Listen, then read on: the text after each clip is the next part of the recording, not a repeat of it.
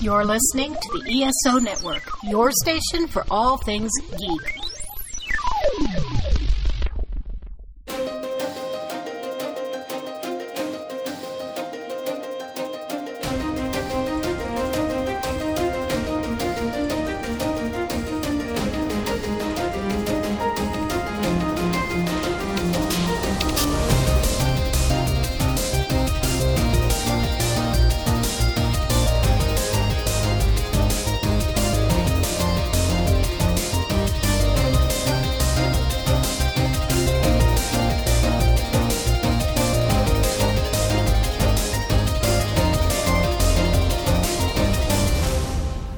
Welcome to the 42 Cast, your ultimate answer to fandom, geekiness, and everything. As always, I am your host, Nathan, and we have another great episode coming at you where we have gone back to the movies. Yes!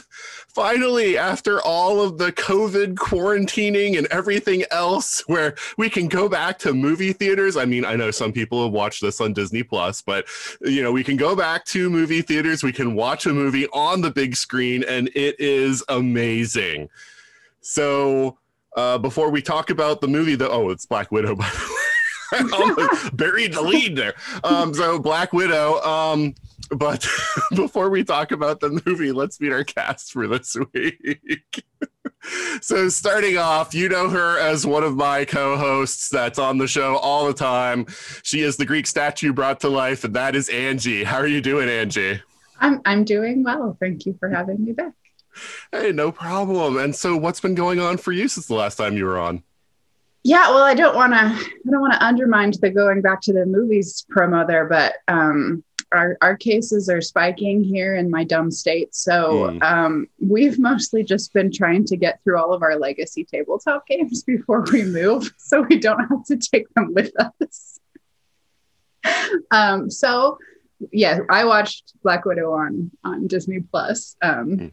But yeah, we've been just playing like Pandemic and Betrayal at Hill House. Anyway, all the legacy stuff. We've got like 6 of them, and basically I'm not putting them in a box, so they're getting played before we leave. Taking a board game with you is too much.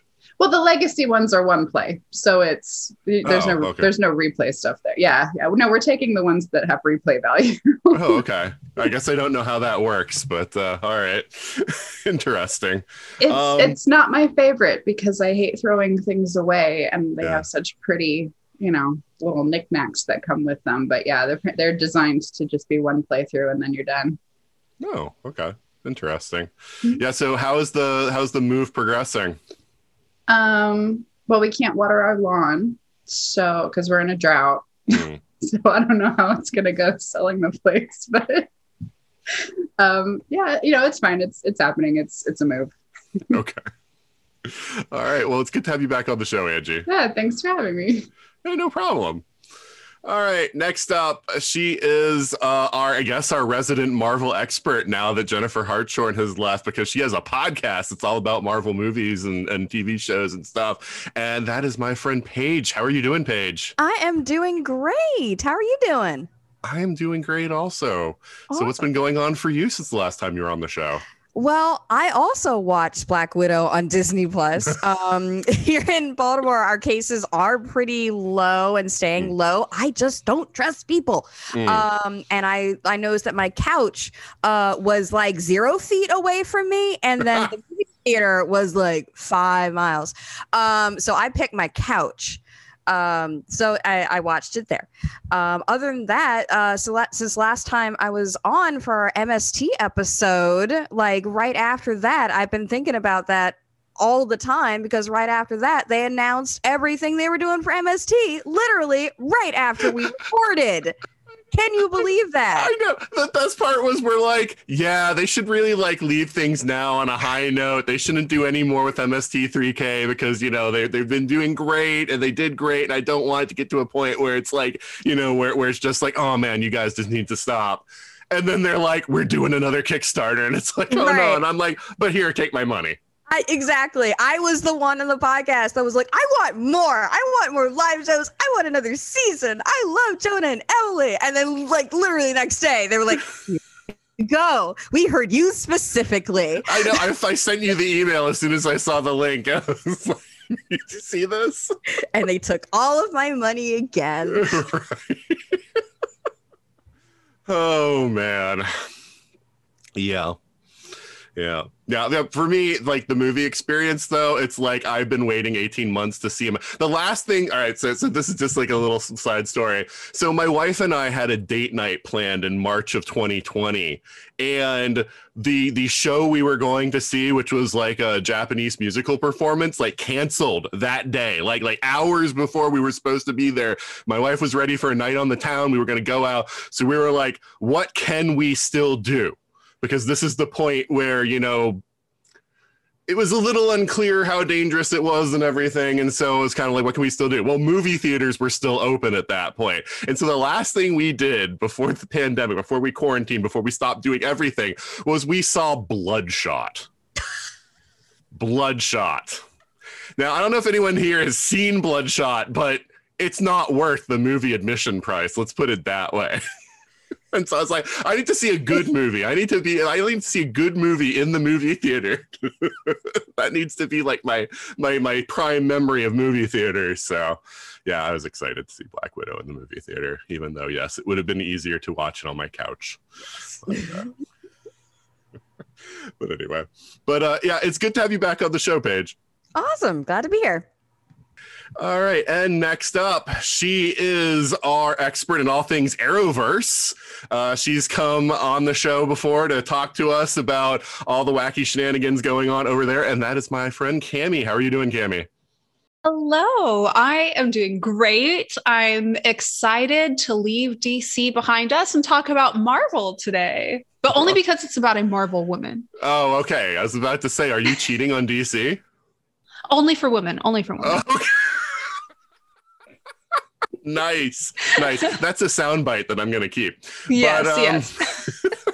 So it's been a while. I mean, probably almost a year now, because I think it was August of last year that we recorded. So how have you been?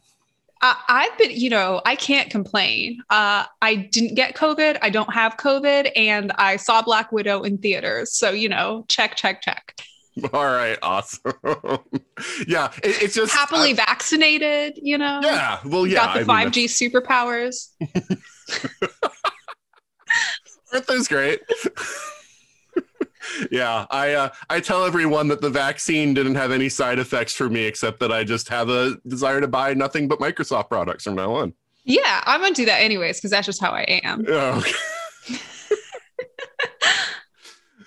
All right. So yeah.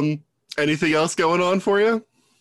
I went to the dentist this morning. So if I have a lisp, we're all just going to politely ignore that and pretend I don't sound, like a 5-year-old with an unnervingly deep voice. Well, I can't hear a lisp, so I think it's okay. We might be safe, guys. We might be okay. Yeah. But it's great having you back on the show, Cami. It's great to be back. Thanks for having me. No problem. All right, and finally, it's the newest addition to the 42 cast. She is a writer and a Dragon Con regular, and that is Allie. How are you doing, Allie? I'm doing pretty good.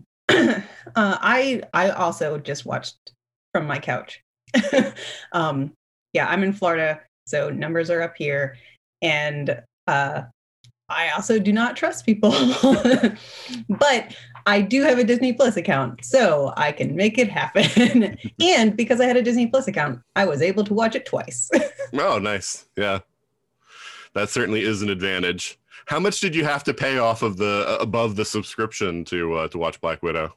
I think it was $30. Yeah, it was on like 20 or 30, somewhere in there. Yeah, I split the cost with someone, and I think it was partially birthday present. July is my birth month. So for me, it was not too much. Well, that's good. But it made me want to watch it twice. Well, that's good. That's always good. And so, yeah, I mean, anything going on for you since, I know you were just on the show like a couple of weeks ago, recording wise, but I've got something that I can't talk about. Oh. but some exciting stuff going on. Okay. Yeah. It's like if I told you I'd have to kill you kind of thing. I don't think I'd have to kill anyone, but I don't want to talk about it because it's not finalized yet. So I don't want to jinx myself. I gotcha. But I was trying to bring it back to the Black Widow topic, and so I was trying to, Oh no, there's no espionage or mind control involved, sadly. Just what you would say. That's right. Who knows? All right. Well, it's good to have you back on the show, Allie. Glad to be here. All right. So normally we'd have our 5-minute controversy here, but because we've got, a good number of guests on this one and, we have some time constraints, we are going to not do the 5-minute controversy today. So we are going to go directly into our topic after we have this promo from another fine podcast. Everyone these days could use a little support, and your friends at the ESO Network are no different. With the ESO Network Patreon, the cool thing is when you help support us, it's you who will benefit. With 4 tiers starting for as little as 25 cents a week, you can listen to some of your favorite network podcasts early, hear exclusive content, maybe get some ESO swag, or even possibly take a shot at the geek seat. All you need to do is sign up at patreon.com/ESO Network. Welcome to Dr. Geek's Laboratory. Dr. Geek here with another reminder that the ESO Network is pro-science and pro-vaccine. We urge you to be a superhero and protect yourself, your family, and your fellow geeks around the world. Don't be fooled by the forces of evil and their anti-science misinformation campaign. Consult the latest CDC guidelines, your doctor, and get the COVID vaccine today.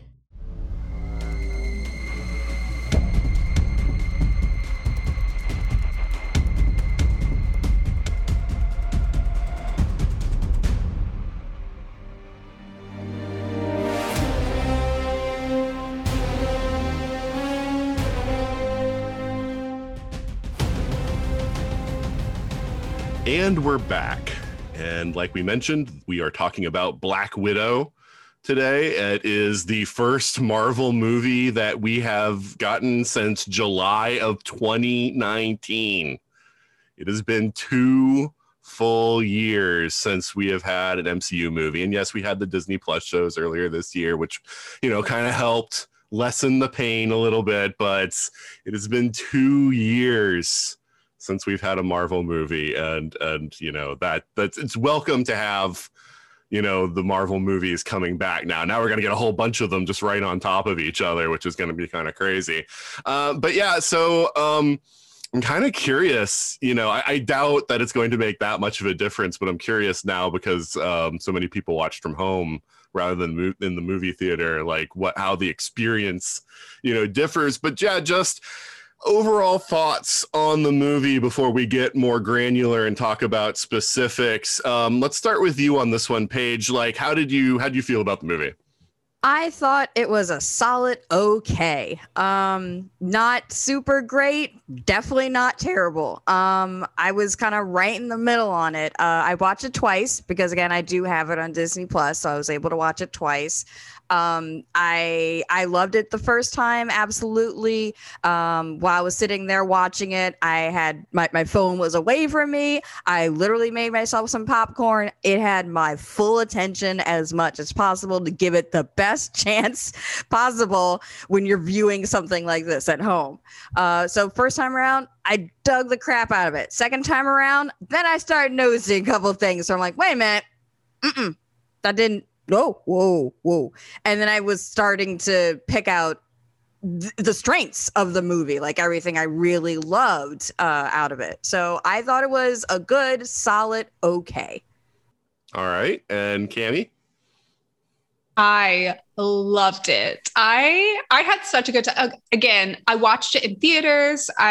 For me, I think that does make a difference, but everybody kind of has their, I would say 90% of the time, I rather watch a movie from home. It's more comfortable, whatever. For certain ones, I get the full, when it has something that there is to offer in theaters, which this one did, it just made it so exciting. The audience that I watched it with was also just very into it. You could feel the emotion in the theater when you were supposed to feel emotion. You could hear laughter. And that was just a really positive experience. At no point was I distracted. I was with a group and one of the group members wanted to go use the restroom and literally could not find downtime to use the restroom. We were all that into it. So like, this was a great movie from start to finish. I think it was also a really good representation of this transitional Marvel tone between, Nathan, you referenced it's kind of been a while since we had one and we're kind of going into a new era and this whole multiverse, whatever stuff. This captured, I think, a past and a future tone better than it really had to, because this is past. It was a delayed release, but it functioned as, capturing the humor, the family, the kind of jaded heroism that still has a level of like happiness and entertainment to it. And also leading into this new world where some of our heroes are getting old or have already, in this case, not old, but have already passed and are, not with us anymore, but there's a younger generation coming along. I don't know. It did better than I think it had to be as well. So 10 out of 10. Now you're reminding me that there was a trailer for M. Night Shyamalan's Old just before I saw the movie where I saw it. So yeah. Yes. That one I would maybe not go see in theater, but I might be missing something there. All right. Allie, what about you? I actually kind of agree with Paige where it was a solid okay. I don't think it's the greatest Marvel movie that's come out, and I don't think it's a terrible one. I think it's solid middle. But I actually had kind of a reverse viewing experience as Paige, where the first time I was more critical of it, and the second time I leaned in and was more like, oh yeah, I'm having fun. But the first time also, like 100%, I was just white knuckling through in absolute fear of what they were going to do to ruin Natasha this time. And I didn't feel like they did that. But I did not relax until the end credit scene. Like it took me all the way through before I could finally really calm down and be like, okay, Natasha is fine. But it's hard to watch this movie and not think about Endgame and not get annoyed about some of the things that happen there. And so I really did struggle on that first viewing, which was part of why I was like, I have to watch this a second time before I talk about it, because I'm too, jaded by that and too distracted by those emotions. Well, I know. So I chuckled a little bit when you're like, Natasha's fine. I'm like, no, she isn't. In the movie, maybe, but not overall in the MCU. Right? Her character. Oh, okay. She's been written very unevenly throughout the MCU, and there's some representations that are a heck of a lot better than the others. And so I was a little concerned that they were going to do something in this movie that focused entirely on her, that was just where I was just going to hang my head and be like, okay, I can just pretend this didn't happen and move on. But I don't have to pretend it didn't happen. It was fine. Well, eventually, Angie and I are going to go back and watch through the Marvel movies, and we're going to do 42 cast episodes on each of them. So we should have you on, for some of those Black Widow movies, that feature her, and we can talk about all that stuff. But yeah. So Angie, what about you? How do you feel about the movie? Yeah, it's fun that you mentioned doing a full rewatch, because I am so curious to see what people think who watch for the first time, where they can watch this before Endgame. I really enjoyed the movie. I had a great time watching it, since I don't have a comics background, unlike my husband, who was having conniption fits over Taskmaster. It was all fine for me. And the only real problem that I had is that I think this poor movie Natasha's just a person. I mean, she's a great, like an amazing person, but she hasn't had super soldier serum. She can't survive some of the stuff that happened to her in this movie. But like, I think that there was one point where my wife was like, and her back is broken. Yes, exactly. But I think it suffered from the fact that it is the first movie back, and there's a certain amount of spectacle, I think, that may have been expected or anticipated to be expected that they felt they had to live up to, where I would have been fine with much smaller, like not much smaller stakes, but maybe less falling from extreme distances and still posing at the end.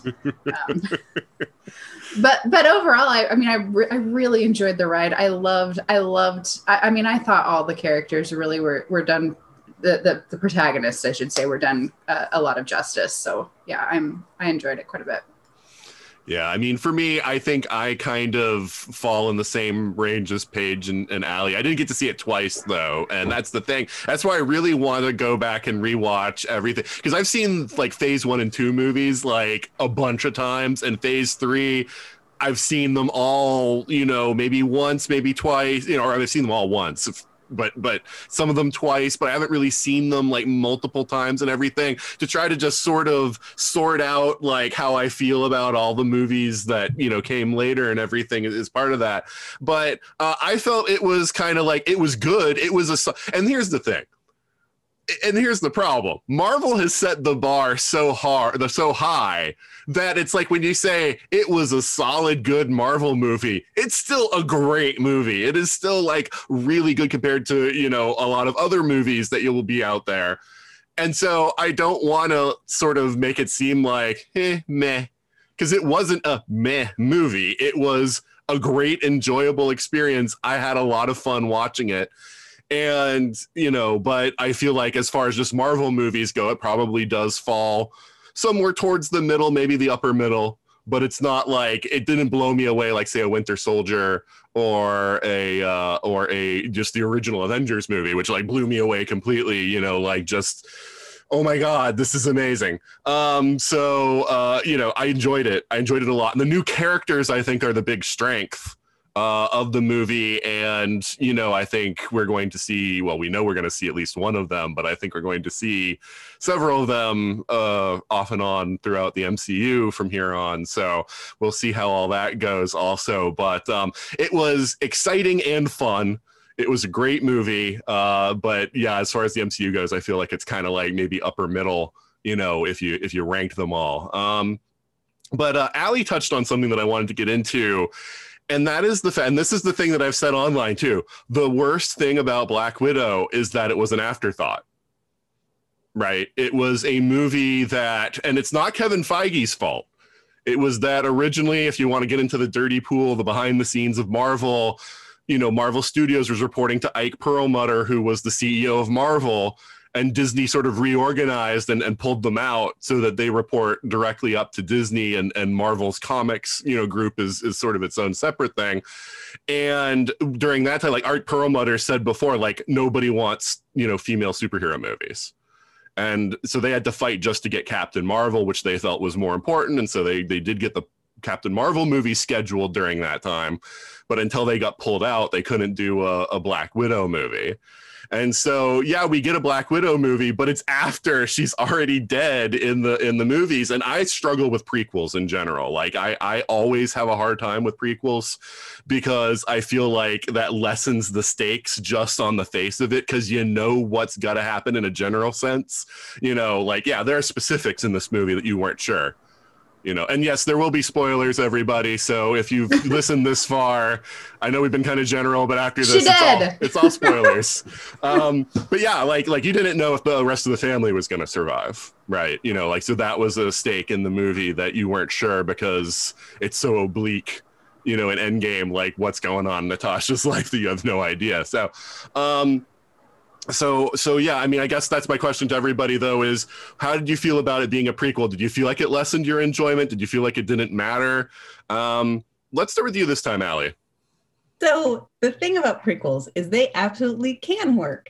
And this really could have worked for it being a prequel if they had just acknowledged the fact that this is a flashback and just treated it like it's a flashback. And then it could have lived in the time frame. For example, Wonder Woman. Wonder Woman is framed in the modern day, and it flashes back to the past, and we get her whole history. If they'd done something more similar to that, I feel like I could have embraced this more as being, this is the movie that comes after Endgame. But because of the way they didn't do that, they just did it straight. This should fit after Civil War. It's harder for me to watch it in 2021 and put my brain there and be like, okay, this belongs in this place. So for this particular film, that made it really difficult. And I do think on a rewatch, when you're doing it in like chronological order, yeah, it'll fit in fine. And it's not going to be weird. You're going to want to move the post-credit scene. But other than that, it works perfectly. But coming out in 2021, it's kind of weird.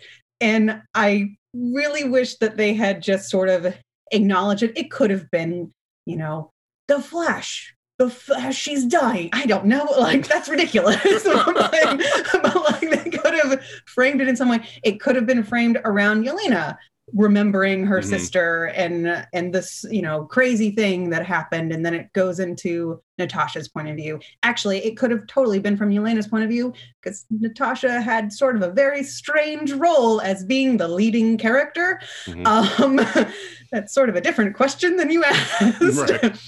But, you know, I really think that they could have framed this differently and had it be a different impact for 2021 that would have made more sense than me just sitting here going, I really wish this had come out right after Civil War, because that was a thought that I couldn't shake it after the second viewing either.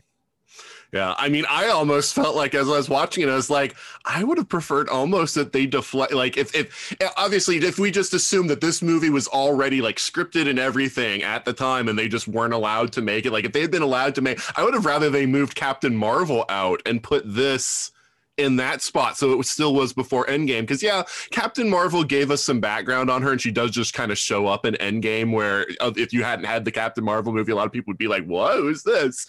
But I feel like nothing important for Captain Marvel happened in Endgame, and so it'd be easier to get her backstory after Endgame than to get this Black Widow story after Endgame, because of how critical Endgame is to Natasha and Natasha's life. Also, one character is still alive, and the other one. Right. Exactly. Well, that's what I'm trying to say. Is like, you try to get the backstory before you kill the character, rather than after. So annoying. Yeah, I mean, so the question that I have, I mean, as part of this prequel thing, and is thinking about Endgame though. And everything. Do you feel like this, because that was sort of my problem watching this, because I was like, because my assumption in Endgame, the way that the whole scene between Natasha and Clint plays out, is that Natasha has no one. And so she's giving Clint has a family, and that's why I thought they were going to kill the family off in this movie, because I thought that was going to be the thing, is like Natasha's going to be left standing at the end, and even though she reconnected with her family, they all die, and then she's left going like, well, you know, I understand now how important family is, and that's why I'm going to reconnect with the Avengers. But, you know, I don't have anyone personally. And I thought that was how they were going to go. And so now I'm thinking about the scene in Endgame. I'm like, what? I mean, I guess it's because she just likes Clint so much that she wants to give up her life for him. I don't know. I think they got snapped. That makes that scene, because both of them are willing to die for like a real family that they have that are not there, but they could maybe save them. I think that's actually a really nice callback. But yeah, I guess they didn't verify that at all. But my assumption was they all got snapped. That's the only way it works. That's the only way it works thematically. Yeah. But we don't know. There's no information that's been out about whether or not Natasha's family was snapped or not. Yeah, I just, that was the thing I kept thinking about watching the movie after it ended. It was just kind of like, you know, like, how does this even like frame up now with Endgame? Because it's like her motivations going into it are different than what I thought. No, wait, it happened after Infinity War though, didn't it? So never mind. They couldn't have gotten snapped. No. Black Widow happens between Civil War and Infinity War. Right. Yes. So yeah, nobody got snapped yet. Yeah. Yeah, in fact, that's the reason why William Hurt was even in it at all, was to sort of establish it as this is right after. So, because he was so in the trailers, they kept showing him, and I thought his role was going to be huge in this movie. And instead it's like, nah, it's just beginning scene, ending scene. We're going to bookend it with, oh God, I hate calling him Ross because he's such a poor Ross character. If there's one thing that we should have kept from the Ang Lee Hulk movie, it's Sam Elliott as General Ross. But anyway, I William Hurt does not convince me as a soldier at all. Like, I am not intimidated by him. But anyway, so but yes, that's the only reason we have him. You're raising a really good criticism of Endgame, and that doesn't necessarily directly reflect on Black Widow, but it is just I think earlier on Allie mentioned that we kind of carry into this a little bit of jadedness, distractedness, trauma from the prior movies that Natasha has been in, and not in a good way, not in a way that this is a flashback and we know the dark things she'll go through and the heroic moments to come. And so we carry that with it and it colors it and adds complexity in a good way. But rather we carry with this past disappointment in her being not written well, written openly disrespectfully, or written in such a way that in a movie like Endgame, with nearly double the budget of Black Widow and countless rounds of review, to say the least, nobody raised the questions that you guys are raising right now, or if they did, nothing was done about it, such that a throwaway sentence, literally a sentence, could have been added to Endgame without even increasing screen time to answer these questions, solidify the really great theories that you have on how to make this make sense.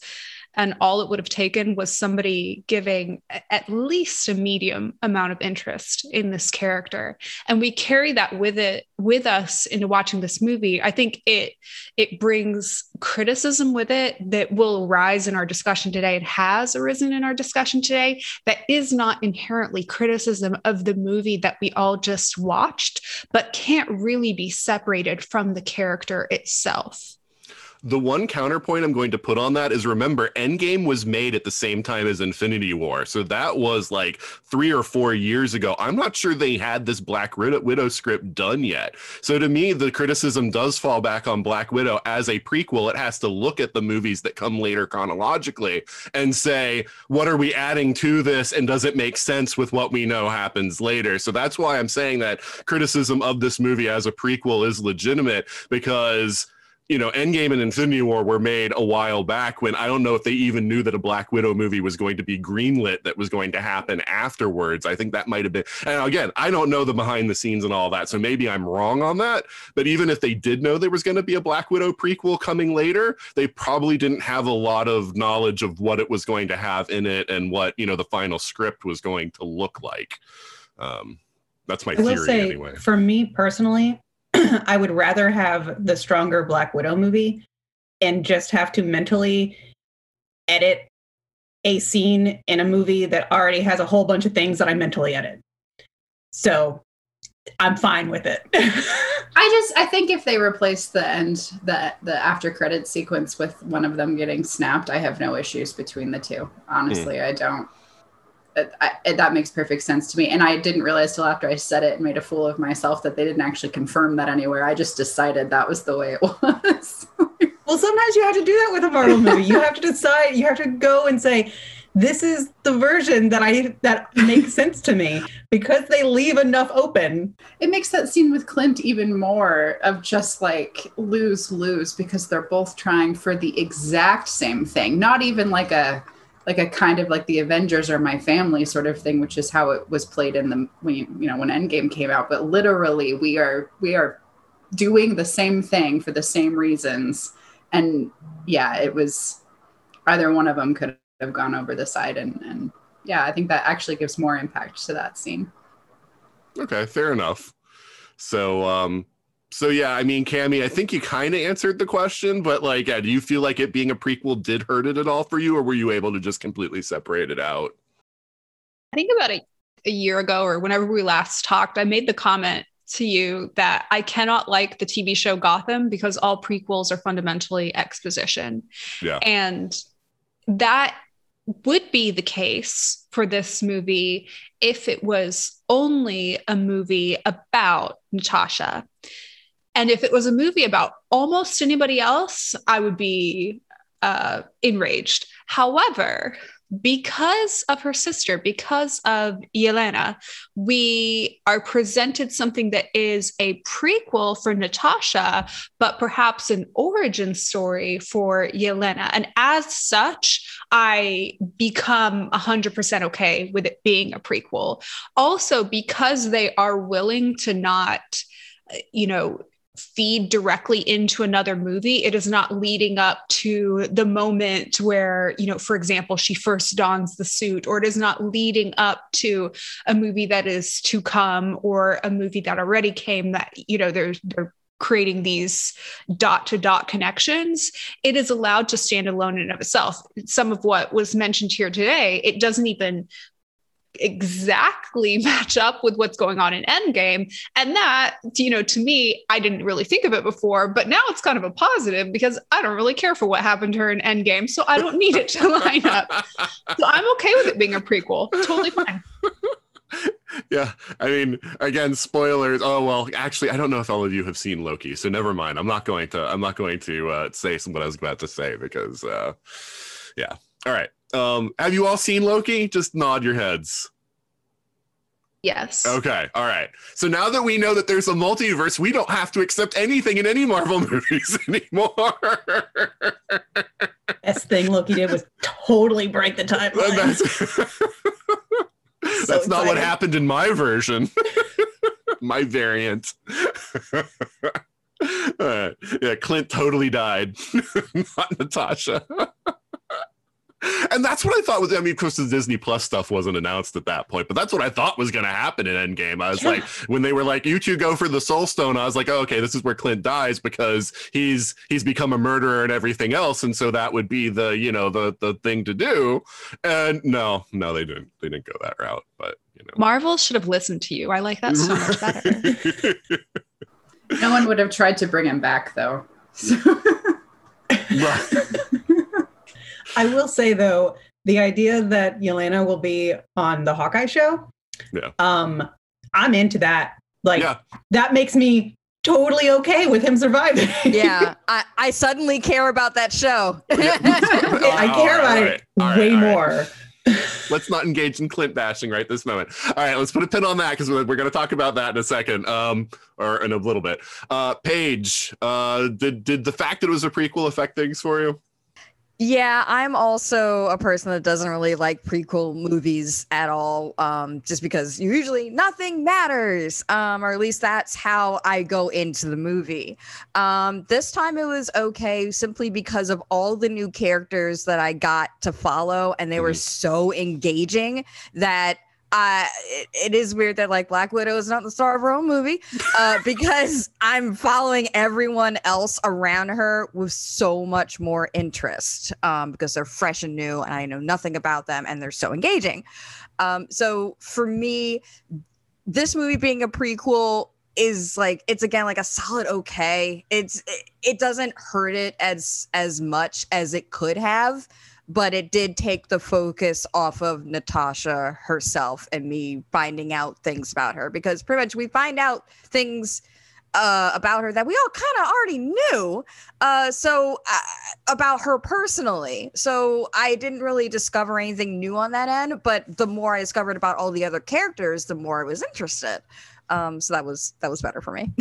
Yeah, you actually brought up the other thing I was going to bring out about it being a prequel, is that the problem is it straitjackets Natasha. She can't break too far out of what we know is going to happen. She has to stay pretty steady. And so, yeah, the side characters become the focus of the movie. And it's kind of problematic for the Black Widow movie for everyone else to upstage her to such a degree. But that did make me very sad. I was like, okay, well that kind of sucks for you, Natasha. I'm sorry that this is happening in your own movie. Finally, real sorry about that. But Elena's right over there, so I'm gonna go hang out with her. All right, and so Angie, how did it being prequel affect your enjoyment? Yeah, I know it's a prequel, like for real, but to me it seems more like a vignette than an actual prequel. Like, and it may be that we know so little. We know the rough outline of Natasha's life already, but we know so little about her and how she feels about most things because she keeps it all so close to the vest and the rest of the MCU. This feels like just a little vignette of what she's doing when she's not standing behind a bunch of super soldiers. Like and I guess I have to disagree that she was upstaged. I didn't feel that way. I can see where that opinion comes from. I'm not going to disagree. But when I was watching the movie, like this movie, it's about her. It's about how she's reacting to people that she has passed with and has a closeness to that we haven't seen before.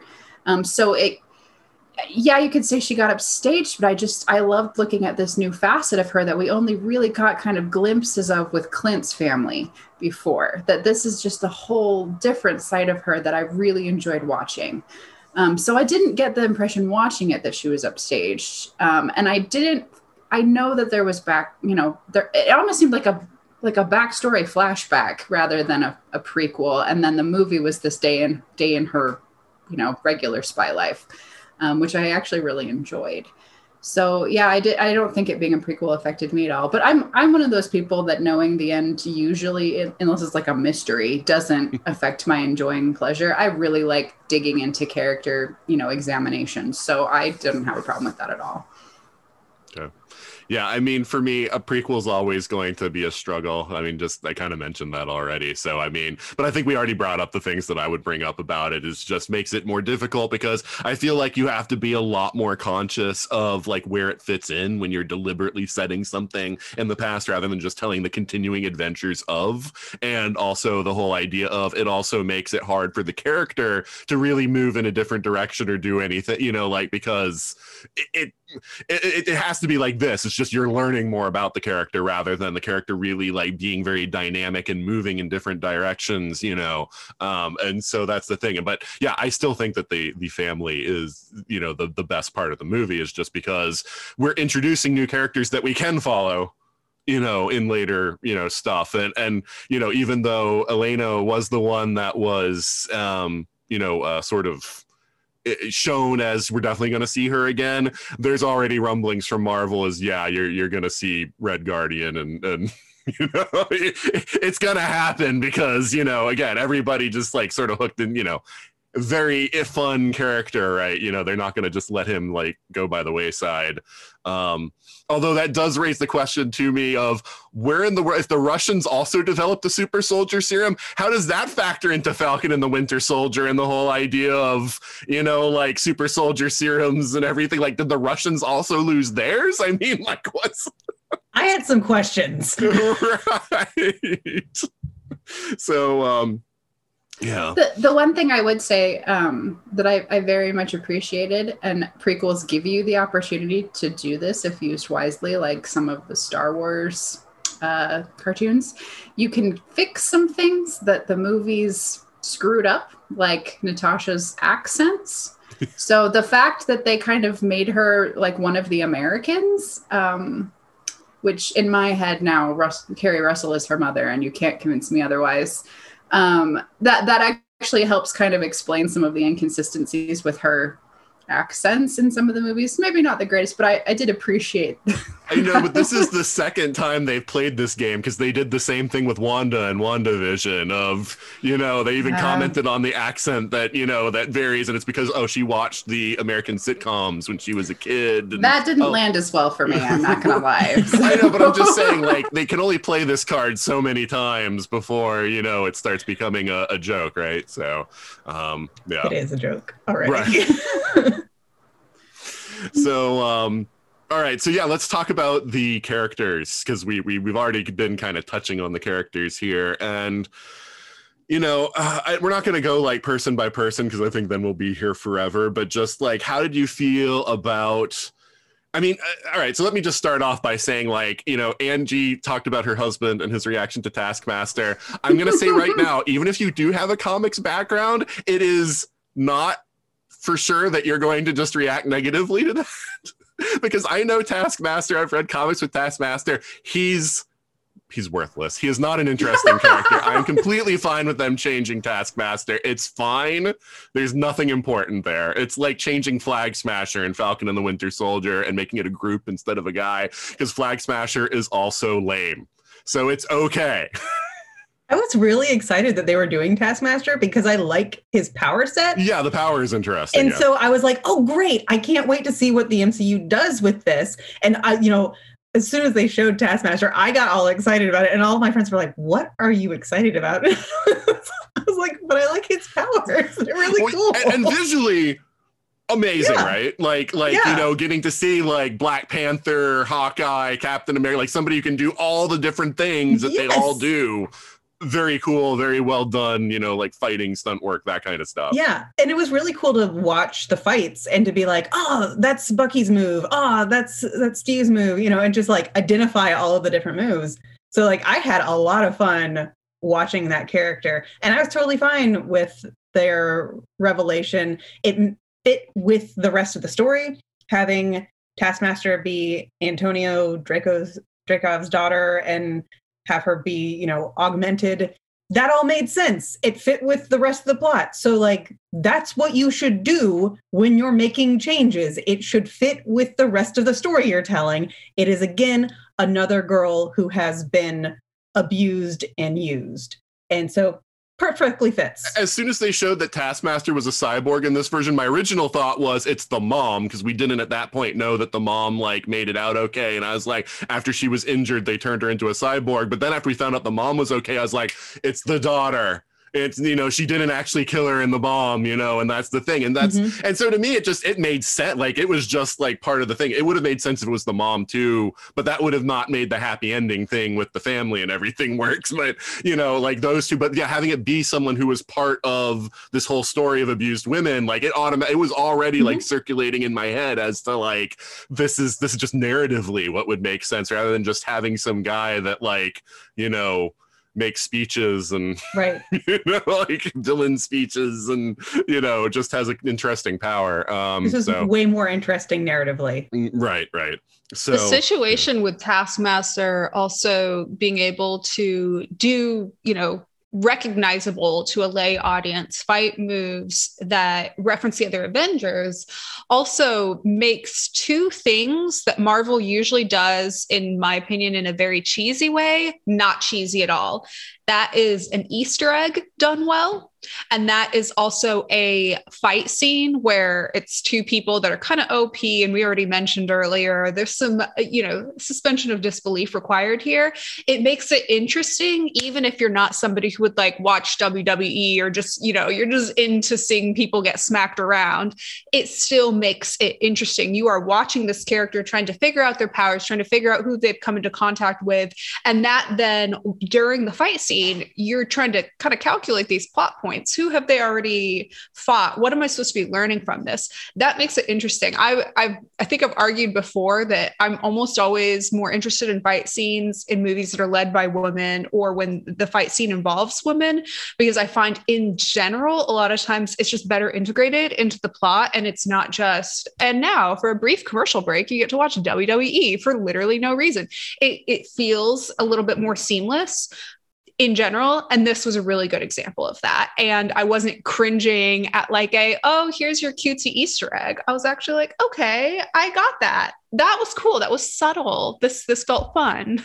Yeah. And I like the fact that, again, they're because even though they do explain at one point, like, oh, it's a mimetic ability to copy everything, you don't know that in the beginning. And they just show the scene of watching the footage, and then you see Taskmaster doing like the moves. And I feel like they're giving the audience credit of being able to figure it out for themselves. And probably just some suit said, you should throw in a line in there just to make sure that anyone who didn't catch it. But at least they weren't like trying to hold your hand from the whole way and say it like at the very beginning of, oh, you are watching footage so that you can copy the moves, kind of thing. So I appreciate whenever, like the Netflix Marvel stuff did this well. They didn't explain stuff. It was just like, you better figure it out just by watching, why things work the way they work or what they're doing with their powers, because we're not going to like explain it. So I like that. Or Google it between episodes. Right. So I'm kind of on the other end of like the Taskmaster conversation where I like the original character a lot.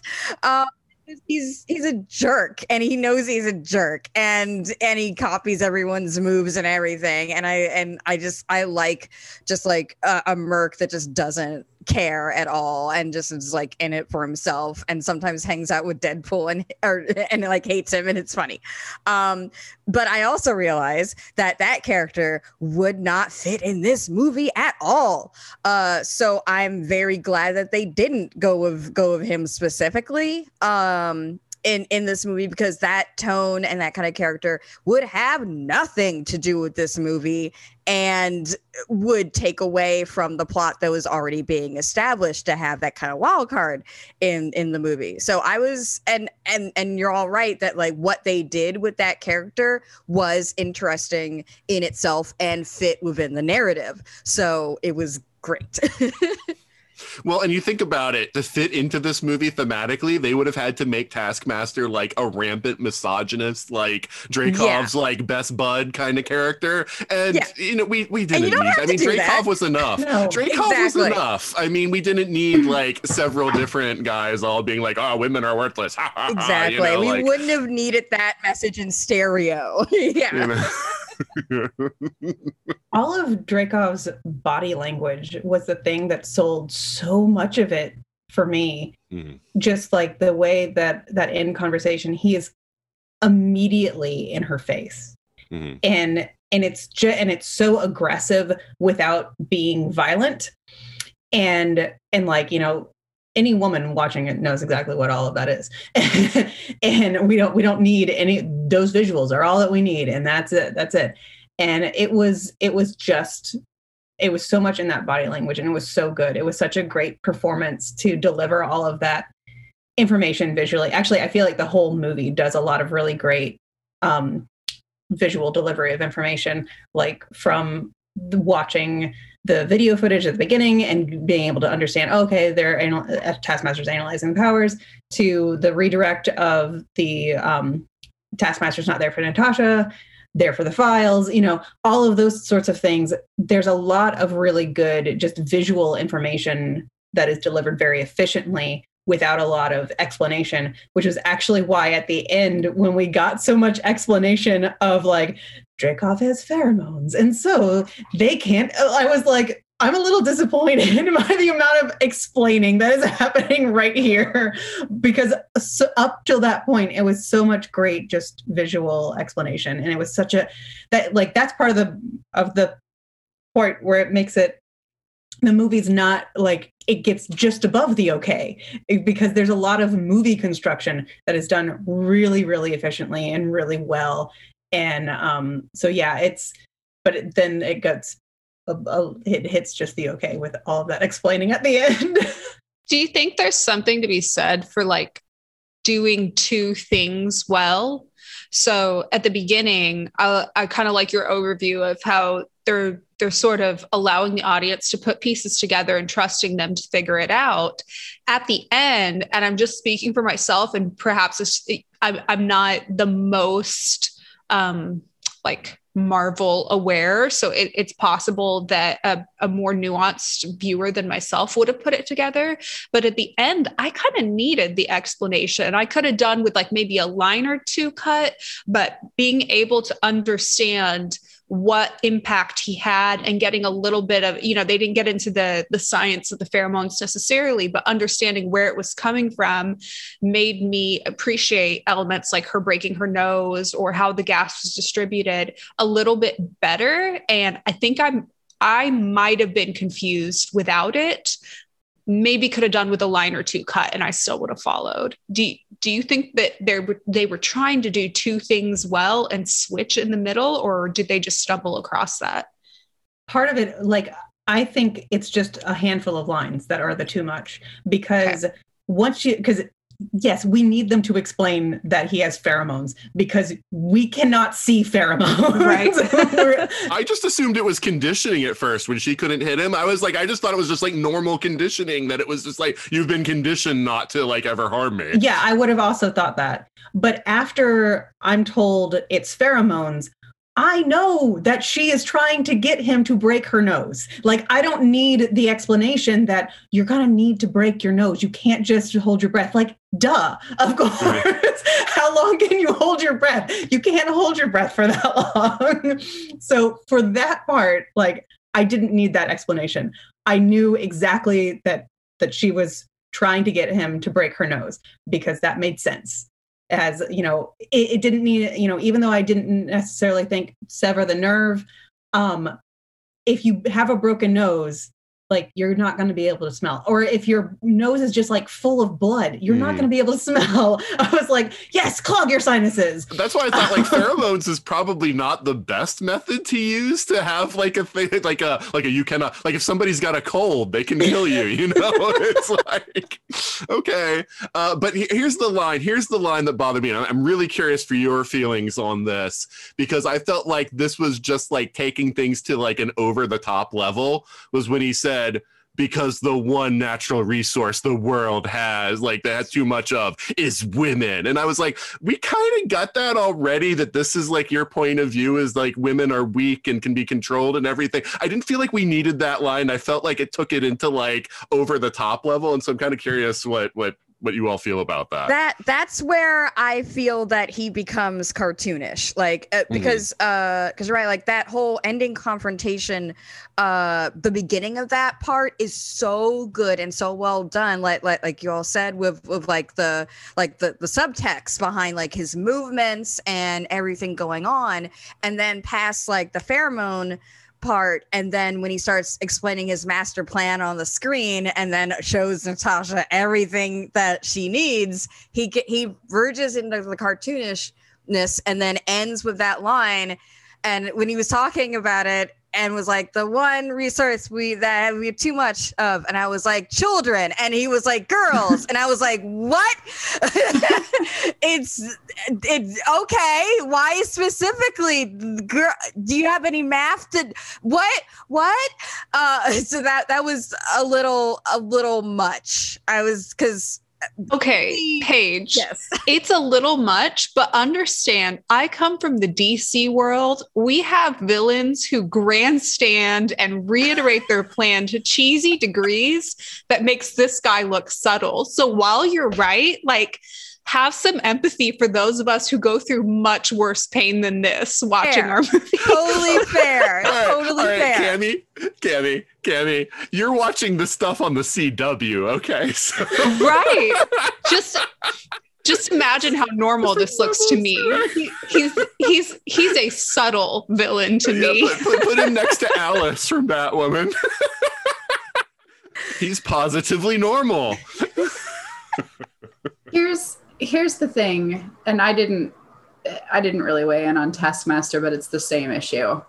Natasha was a spy. Let her be a spy. Why are we making her the unambiguous good guy? Like, what? Like, she killed a kid. Okay, the fact that the kid survived seems like some sort of bizarre way to like forgive her for that. She killed a kid. Like, and she was a spy, right? Her whole arc is about becoming an Avenger, being a better person. So let her past actually have some gray in it. So why does Dreykov have to be the worst. Like, come on, nobody is going to want to hang out with this guy. He is literally the worst human. Like, there's no gray there. And I think in a movie that did so well with setting up the protagonists and this nuance in their family dynamic, they did a huge disservice to their villains. And I think it's funny because we've all touched on the treatment of Natasha in previous movies. I think my husband I don't think cares when they change characters for movies, but he immediately had flashbacks to Deadpool in that Wolverine movie. And I get it. I feel for him.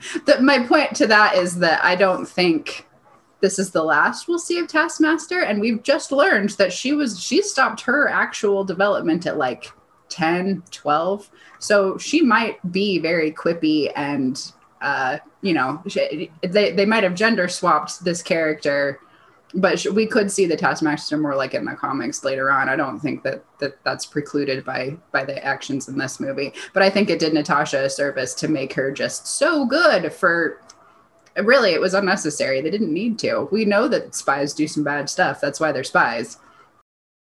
Yeah, I mean, as far as like the spy side goes, I mean, I think it really was like we got the nice callback though with her confrontation with Dreykov, because it's back to her Loki confrontation in Avengers, right? The whole like, I am going to egg you on, and because you can't stop yourself, and because you do need to like prove how smart and great and everything you are, I'm going to keep you going.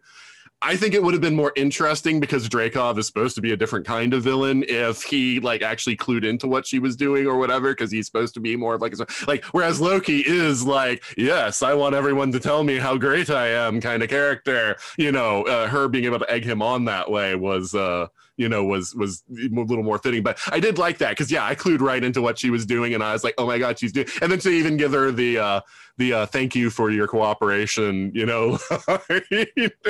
that is kind of funny, with like Dreykov just being like, wow, the spies that I've trained did the spy thing to me. How could this have happened? But yeah, I did appreciate the scene for what it was, and I did enjoy that, because it was a callback that worked, especially since we haven't seen Natasha being a spy all that often. We saw it in Iron Man 2, and we saw it in Avengers, and that was kind of it. Then she was just superhero, and we didn't really see the spy side. So yeah. So let's talk about the family, because we've been talking about Dreykov and Natasha and Taskmaster, and I'm like, let's talk about the family. I mean, we've already said, Elena is so awesome in this movie. She's a bit of a trope, but she's such a fun trope that you don't care that she's a bit of a trope. Like the I've been a program sleeper agent, but now that I'm free, I can be like a quippy, fun, but super very literal, kind of character that all, goes for things very directly and doesn't have like a lot of like prevarication or anything, because she was an assassin rather than a spy, right? And so it's a little bit of a different, kind of thing, whereas Natasha does do a better job blending, but that's because she had more of a spy type training. And I think that Alexei, that's his name, right? Red Guardian, is just I was worried when I saw the trailers. I thought they were doing what they did with Thor, which I really hated, and really, really hated in Endgame. The whole let's make fun of Thor because he's fat now, and ha ha ha, isn't that funny? He's a loser now. And I thought that's what they were doing, but they treated him a lot more seriously than I thought that they were going to. And it was just more of like he's getting older and he's gained some weight and he's kind of a blowhard anyway, but that's like who he's always been. And so I didn't have as much of a problem with that issue, but I thought we were going with fat shaming again, which was kind of like, oh God, please Marvel, don't do this. Don't make this like your thing now. Like, hey, we're going to have a fat guy in every movie that we make fun of. But yeah, I found him to be a lot of fun, and really with a movie that focuses on women, deservedly focuses on women. I like the fact of showing like he's a male character that doesn't get it necessarily, but that he cares about these people and he at least is trying to make the effort. There's the scene with Yelena in the bedroom where he's trying really hard. Like he can't stand the fact that she's mad at him, and he's trying really hard to so he is trying to be a better person. He's trying to understand because he does have this emotional connection with these girls, and he wants to be there. And so I appreciated that. I like whenever they do like family type stuff in shows. It's one of the reasons why like Black Lightning on the CW is one of my favorite of the shows there, because I like when they try to bring in the family. Then Superman and Lois, I think, is working really well with that too, that dynamic into it. And I liked that sort of family aspect of this. So yeah, I mean, let's get Paige, why don't you get the ball rolling on this one? How did you feel about the family? I love them all. They're my precious babies. So the best parts of the movie for me were the quiet moments, like everyone at the house having dinner, Yelena and Alexei having a moment in the bedroom, the very beginning of the movie when you see them as a family unit, and then you see that subtle shift into what they suddenly have to do and how rehearsed it was for the kids as well too. I like those quiet moments way better than the big Marvel kaboom moments of the movie, because I got to learn about these characters, their family dynamic, what they actually thought of themselves individually and as a family unit. So like that was great. I got to learn everything about these characters as they went along, and then by the time we reach the end, you kind of know what each character is going to do in their own way. Like Alexei's going to be like, I just got to hit something. That is my mode. And I'm going to hit a thing to protect these people that I care about as a family. This is how I am going to show that I love them by hitting a thing. And like everyone else doing their awesome spy stuff. And Yelena being like, you're a poser. This sucks. Like jumping down like this is pointless. And you get those cool little moments like that. So yeah, I love them. I can't wait to see what they do of all these characters, especially Yelena, now that she's with Contessa, doing whatever they're doing, because we still don't really know what's happening there. Yeah, I like the fact that also with Alexei, they held back on him like lifting or throwing ridiculously large things enough that every time it does it, it's like a surprise in your brain. Like you might like be aware after the first time that he can do it, but it's always like a very jarring kind of surprising kind of like, oh God, kind of thing every time he like lifts something or throws something where it's like it's ridiculously huge and it's just like, that's great. Yeah, like you suddenly remember like, oh yes, he's a threat. There it is. All right, Angie. Yeah, I'm gonna display my my ignorance of like Russian culture here, because my only experience with, you know, Russianness comes from American TV. But as somebody whose entire conception of what a Russian is comes from Ivanova and Babylon 5, I thought they nailed it as like the like completely nihilistic and yet still so solid kind of family dynamic. I loved it, and I hope it wasn't culturally insensitive because I really enjoyed it. But yeah, I mean, just the little lines, like Nathan, I know you and I, before you saw the movie, and I had talked about the potential fat shaming, and I was like, that's just Yelena being Yelena. Like, it's not, you know, it's not a plot point anybody's harping on. She knows what will hurt you to say and says it because that's who she is, and it's great. Yeah, just like little moments. Or Rachel Weisz is like, I'm clearly injured. Like it was, I loved them. I don't have anything really even bad to say. The entire, like I would probably just watch a sitcom like they were pretending to be the Americans again. WandaVision season 2. Like, yeah. Let's invite, I forget what their family name was in America, but like, let's invite them over. Allie. I love Yelena so much. I have a list of all the great things that Yelena did. Just her really dry line delivery was one of the things that I particularly loved. The ribbing Natasha about posing, it's just like, yes. It lives in my heart next to the Falcon and Winter Soldier conversation about wizards. Like, just these things are they're my favorite things about Marvel right now. It's just so good. So I'm really looking forward. Since we know she will be back, I'm very excited to see what they do with her. Alexei was great, just because like the MCU has kind of been missing Russia from their lineup, and that was very important to several of these characters, like say the Winter Soldier and Natasha, and so I felt like this was okay. We're finally like filling in this gap. So I really liked all of his references to Captain America and like that ideology conflict that it's definitely been missing. I would love to see that get explored some. I don't know that it belongs in a film. I feel like that's more of a small story for the small screen. But I would love to see some stories about that, or at least some kind of exploration of it. But yeah, Alexei was great. David Harbour is so amazing. I love him. But all of his line deliveries were so good. And like, yeah, what you were saying about the way there was an emotional core to all of that. So like, yeah, he was a buffoon in many ways, but he was trying and like, so there's something to connect to, and you're not just laughing at him, which was one of the things that I particularly appreciated.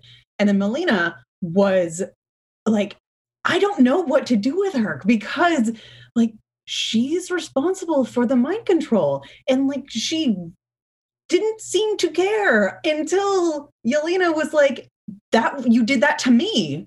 And she didn't seem to ever have asked like who was like, she also didn't treat any of the other girls like they were humans. And so I'm kind of like, I'm not sure where to put you because it makes it plausible when there's the scene where it looks like she's knocked Natasha out and let the people that you don't know where this person falls, because there's something broken inside of her, like that she could do what she does. Like she's even willing to let that pig just die just to make a point, and just like, oh, he would have been fine for 11 more seconds. Like, yeah, but seems not fine with it. Like I know maybe he would have lived, but perhaps his life would have been better had he been able to breathe all of that time. I don't know.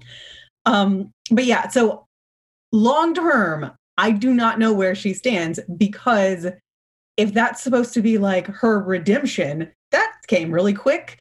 I just like the conversation about her, you're not a mouse, you were born in a cage, but that's not your fault. Yes, that is very true. However, like change comes in much longer terms. It's not 5 seconds. She strikes me, because I think she'd mentioned she'd gone through the Red Room 4 times. Yeah. Yes. Like she strikes me as someone who is so psychologically damaged that it didn't occur to her to do anything else. Like it just never occurred to her. She seemed genuinely shocked when she was told she didn't have to be this way. I agree with that entirely. Yeah, I don't think she's redeemed. I think she literally is going to have to find her own like moral core at some point. But the fact that change was possible had just never occurred to her. And now that it has, we're going to see maybe where she goes with that. Seems like a good place. I hope it is a struggle, because it should be. Is my point. Because I feel like at the end we're supposed to be like, oh, she's a good guy now. And like, I just don't think it's as simple as that. Being a good guy doesn't mean you're a moral or ethical guy, though. I think she threw in with the good guys. That's the impression I got. Yeah. Yes. Unfortunately, I mean, Marvel's also sort of like looking for like where its moral core is, because I feel like sometimes because our Disney is the overlords, like they're going a little bit for like making decisions that, go for the mega happy ending, the really kind of quick and easy, rather than the let's take this a little darker and see where we can do with that kind of thing. But I don't know. We'll see. And we'll certainly see. I mean, not to take things too far out, but with the Hawkeye show, because of like what he did for 5 years, we'll see if they're willing to go with there really needs to be a redemption arc for somebody, rather than just like, hey, your family's back and everything's good now. All those people you killed and everything, it's fine.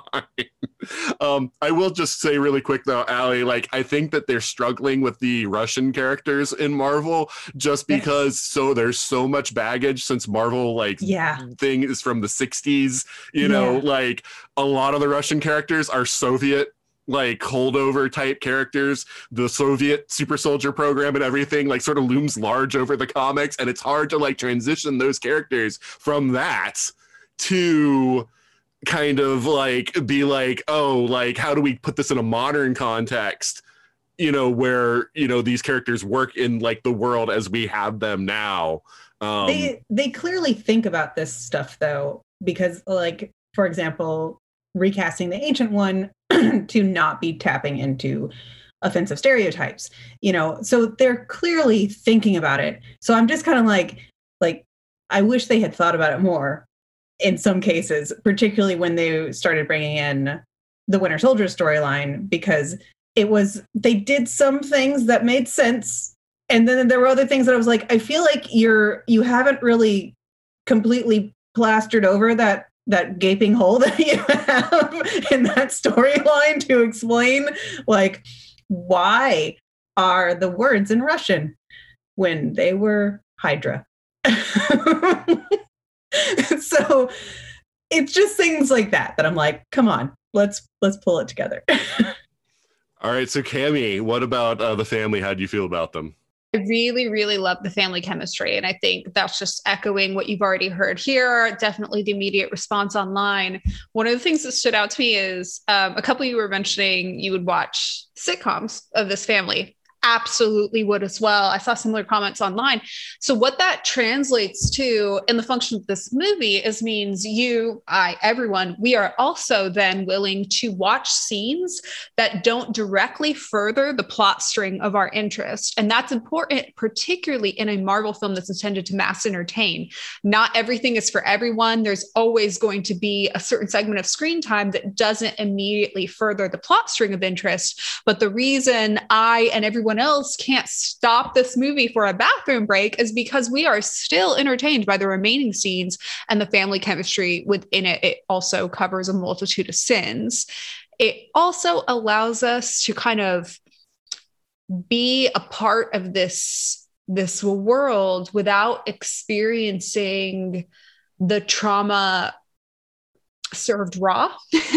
It's cooked with a little bit of humor. It's seasoned with a little bit of warm chemistry, but there is a lot of trauma here. We've already talked a little bit about the fact that the parents are kind of having to unlearn things, which is certainly a mild way to put it. You have, I don't know. I found it was kind of interesting. Tell me if this is a wildly out of touch opinion. I know I tend to go a lot harder on male characters than female characters. I liked both Alexei and Melina. Don't get me wrong. I see Alexei as in need of redemption that he cannot get. You cannot be redeemed as a father or a responsible male in the situation or a responsible adult in the situation, regardless of gender, for authorizing sending two girls to the Red Room. Full stop. There's just not a redemption for that. It doesn't mean I can't enjoy him as a character. I did. It doesn't mean I can't find him funny. I did. It doesn't mean I can't empathize with him, but he cannot be redeemed for me. Melina, however, has been through the Red Room 4 times. She cannot need redemption for me. And maybe I'm going a little too easy on her, but I do not see her as responsible for her actions any more than I see any of the other widows as responsible for their actions. Once freed, 100% responsible for her actions. So there are some borderline decisions in there where we're really not sure as an audience how much mental control she has. I know Angie mentioned with all of the psychological trauma she's been through, I don't know that we can truly believe her as having too much control over her own actions until well into the movie. We're talking very far into the end, but it's kind of a gray area we have to live in. But that was kind of the dichotomy where both of them were terrible and doing terrible things, and they kind of frame them as this weird sort of equal, but underneath all of it, they are wholly unequal, extremely unequal in their backgrounds, extremely unequal in their intentions. And it makes it all the more interesting and impressive that they are then able to create on the surface this extremely equal and sitcom-ish parental dynamic. It's fascinating. It's impressive, but very dark. I had to disagree. I don't think Alexei was the difference between the two parents is that Alexei bought into the propaganda maybe willingly. We don't know how willing Melina was, but I mean, they just have these little lines. Like you can tell at the beginning, he has bought into the cause. He is all about, the homeland, and he was itching to get back and be the Red Guardian, and immediately got put in prison. Like he had his entire world built up based on, I would assume, propaganda. Again, like, I'm so sorry if I'm misrepresenting Russia in any way. I literally know so little about it as a country, but it seems to me like he had the rug pulled out from under him, or he may not have been forced into any sort of brainwashing, but I think he absolutely was brainwashed and is having to come out of that as well. I think he truly thought he sacrificed for the country getting this serum that we don't actually know is super soldier serum. We know he's lying about fighting Captain America in the 80s. Like, what else? Like, we don't know what he says is true or not, or if he's delusional or not. We don't know.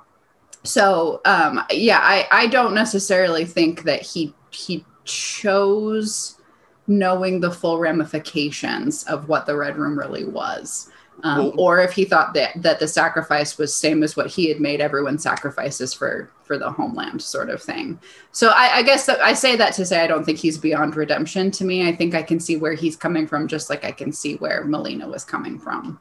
So I mean, just as a quick thing, from a comics background, Red Guardian was specifically made by the Soviets to be a Captain America for their own side. So as long as they're going with that, I think that they did develop some kind of serum or whatever to give to him, although of course the MCU can change things. But what I wanted to say is this. So, I mean, I don't know anyone, I shouldn't say that because I did actually have a coworker at one place that I worked who was from Russia, but I didn't really talk to her about like Russia under the Soviet regime, but I have talked to somebody from East Germany under communist rule, and knowing that service to the state, the indoctrination of America is the enemy, service to the state is the primary thing that you need to do, is heavy there. It was heavily part of that whole Eastern European side of things. And even when he's talking to them, he can't process when they're like, what you did to us was horrible, because in his mind, you were trained to be the best spy and the best assassin.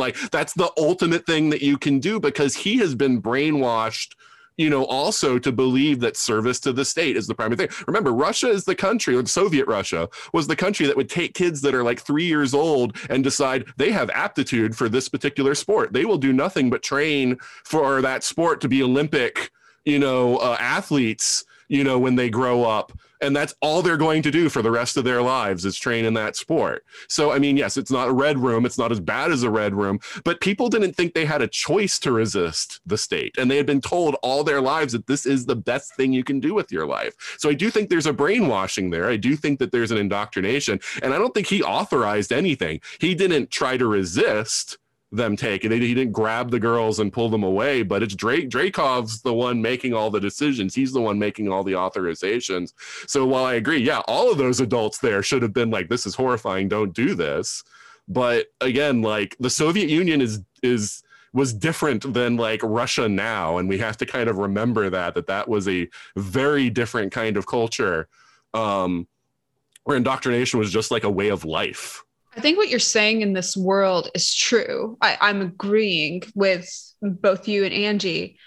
However, Yelena makes this distinction at one of the dinner table scenes that I love, where she's trying to explain to her mother that what you went through was programming. What you are developing for us is total mind control. That's a completely different level. And I think within this world, maybe there's an additional level then inherent within it. What the mother went through was programming, heavy programming, 4 times through the Red Room. That's pretty intense. What the father went through then, what Alexei has gone through, was not that. That is the least amount. He did not think he had another choice. But in this world, we have seen people, we have seen characters, male and female, who have made other choices in the same situation as him. I hold him responsible for not fighting back in the situation with the girls, but I'm not doing that in some way where I then see him as a villain forever. it's not as simple as that, was I think what both Allie and Paige said, and I'm agreeing there. It's not as simple as you're either a hero or a villain in this story, you know, which is maybe unusual for Marvel, but such is the case for this movie. He has done something that I, as a viewer, can't wipe from his record, even if he's not literally the sole person authorizing it. And even if he is not literally their father, I still see it at, you know, suspending disbelief and entering this world. I see it as a father allowing his two daughters to enter the Red Room. That just puts him at a whole different level than Melina for me. It's fair. I mean, certainly he had an emotional connection with them and, you know, treated them as his children for 3 years. So, I mean, to all intents and purposes, he was their father. You know, I mean, I'm definitely not going to say that biological fatherhood is, you know, what's necessary to make somebody a father for somebody. But I get your point. I get your point. I just think that there's a lot going on there, you know, socially, that because we've been born into a society where we have a lot more freedoms, don't get the fact that you're taught from like childhood that like you don't have choices when the government tells you something that is just what you must do is kind of like a different, you know, mindset for somebody, you know, but let's talk about the plot. And we can't get too deep into it, but I just want to, you know, like, for a Black Widow movie, you know, like, what do you feel about this plot? You know, we weren't saving the galaxy, you know, we weren't, you know, doing like universe hopping stuff where there was some action that maybe was a little bit above and beyond what a Black Widow, you know, should be able to handle. But let's start with you this time, Cammie. What do you think about just the overall plot of the movie? Are you trying to tell me, Nathan, that there was more to the plot than just Yelena? The writers thought so. I thought she was the one. I thought it was appropriate for the scope of the movie, for the space that it fell in the timeline. You know, we talked at the top of this that this is kind of fundamentally exposition with a bit of origin story. And I think we're kind of all okay with that to this effect, but there can't be a whole universe shift within this, even if they are going to not necessarily 100% play well with Endgame. They can't, you know, blow up the world, kill all men, and destroy a matriarchy. So there was my ideal plot gone. One thing I did really like was when they shifted environments and the plot moved forward, we also see aesthetic shifts that reflect exactly what they're doing with the plot. And I think that plays well with this idea that I think for the most part, up until the end, and Allie gave a good example of that with explaining the pheromones, for the most part, they really allow you to just kind of follow along and trust that you as the viewer will, and then just drop these little clues of like, oh, here's going to be a moment where the team is all going to regroup before the final big boss. And here's going to be the moment where we have the little side escapade to break a member of the team out of prison. And here's where the gang's all here and they're not playing well together. They give you these little visual clues throughout what the tone of the scene would be, that I think I could almost watch this movie on silent and still kind of figure out exactly what's going on just based on sort of the aesthetics. They reflect the tone visually, and that I think saves some lines of dialogue. So I really enjoyed that. The actual villain that they picked out, we talked about this in the character framework. I think what they took from Taskmaster, they placed in other characters. So we still get the same tone that was there in the comics with the origin of this quote unquote villain. I think this was scoped out well, but they had some severe plot limitations going into this of things they could not do. So could there, in another universe, pardon the term, be a better Black Widow plot? Yes. I'm here for the characters, but I will admit that the plot is one area where there could have been a better plot. This movie didn't have the opportunity to do that, so I can't really dock points, I suppose, for it. You know, there's still the opportunity of a Black Widow 2 set between Infinity War and Endgame. I mean, I'm not saying that they need to do that or they should do it or whatever, but there is also still the opportunity of They setting a can movie. do that. I'll watch it. I'll be mad at the movies that bookend it, and I'll give the Black Widow 2 movie a 10 out of 10. I already know. You already know. Like, that's just what's going to happen. All right, Allie, how do you feel about the plot of the movie? First of all, I want to tell you, I want to watch the movie that is set between Infinity War and Endgame, because it's probably not going to have a whole bunch of superhero fights, and it's just going to be a bunch of superheroes being sad and then like trying to comfort themselves. And that's all that I want, actually. Well, this is the thing. That's why, like, when they announced the Hawkeye movie, I was like, no, it should be a Ronin movie set between Infinity War and Endgame. I want to see Hawkeye turn into the vigilante. I mean, we might get flashbacks or something in the Hawkeye show, but it's not going to be the same as like actually watching him become this guy, because I was like, that's actually going to be fascinating. That would be fascinating to me. The Avengers all get together and go to an MCR concert. Yes. Every step that gets me closer to Young Avengers is a step that I want to take. So I'm totally fine with the Hawkeye show being afterwards and introducing Kate Bishop. Thank you. As for Black Widow, though, in the plot, I appreciated this plot. I didn't need it to be any bigger than it was. I liked the size, and part of the reason why I liked the size was because it gave us so much time to sit with the characters. And like everyone else has said, those were some of the best moments of the film. It gave us more time to get to know each of the new characters. And like, even though I have made comments about Natasha's not really the lead of her film, it gave us time to sit with her feelings more.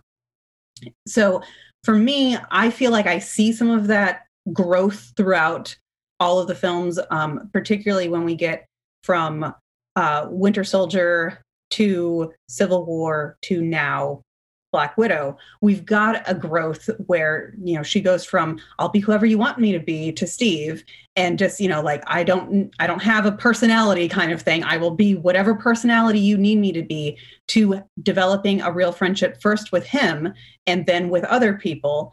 And then like really admitting that the Avengers are very important to her. And, you know, it's not just Clint because Clint saved her and then, you know, believed in her first and then pulled her into the family. It's not Fury because Fury is her boss and you know, shows a certain amount of respect for her and trust in her. This is developed on something different. This is a different kind of relationship. And then to see her tap into and remember what it used to be like when she had a relationship, when she was more innocent. She had already been through the Red Room by that time, but more innocent than she is as an adult. And so getting to see her connect to that and be emotional to it. And, you know, Milena asked her, how did you keep your heart? And I was like, well, she didn't keep her heart. It was something she had to work on to get back to. And we saw her work on that and get back to it over a series of films, closer and closer and closer to where she gets to in this film, where she can have a real emotional center. And I don't think we see her have that emotional center in Infinity War, but we do in Endgame. And so this fills that gap for me between Civil War and Endgame. So I know like where she came from, like what journey she took emotionally to get to that leader desperately clinging to anything that can resemble like sanity and like some kind of normalcy and like just trying desperately to hold the world together. So for me, that fits beautifully. However, there's a film in between them that isn't that emotional arc. And so it doesn't fit as neatly into the greater whole. But as to the plot did not get in the way of that. And that was the more important part of the film. All right. And Angie, what do you think about the plot? Yeah, I think if you'd told me that the Black Widow standalone movie wasn't a political thriller, I would have been confused. That said, having watched it, I think that this movie is more about, you know, Black Widow the Avenger, not the spy. As much as it was a prequel, it's about her being a hero, not a spy. So the the plot being kind of reactionary and played very straight, not having a lot of twists and turns, didn't bother me like I think I would have expected it to. So and frankly, the twists and turns kind of come from the emotional ride that you get. So I almost wonder if I would have been overwhelmed by also trying to figure out whatever intrigue was happening with a more complex plot. So yeah, I'm going to agree with what was said that overall the film works, even though the plot is fairly simplistic. All right, and Paige? For me, it's the plot. Like, I was totally fine with the plot and the general structure of it. Of like, we're gonna go try to save these girls, and we're gonna go try to end this whole Red Room program that we thought was already done. So, like, the general plot, totally fine with. For me, it was the tonal shifts, like, along the way. Like, the beginning had this cool, like, spy political thriller kind of tone, and I was like, oh, if this is the whole movie, I am set. This is fantastic. And then it suddenly, like, along the way switches back to like the big Marvel, like, car chase and avalanche into a prison. I'm like, all right, and Marvel the Red Room is a helicarrier, and yeah, I mean, and then we go back to like the dinner scene where it's like, okay, now we're back to more of like a slow kind of like thriller. Like, is everyone telling the truth? Are we getting to the heart of what everyone means in this scene? This is great.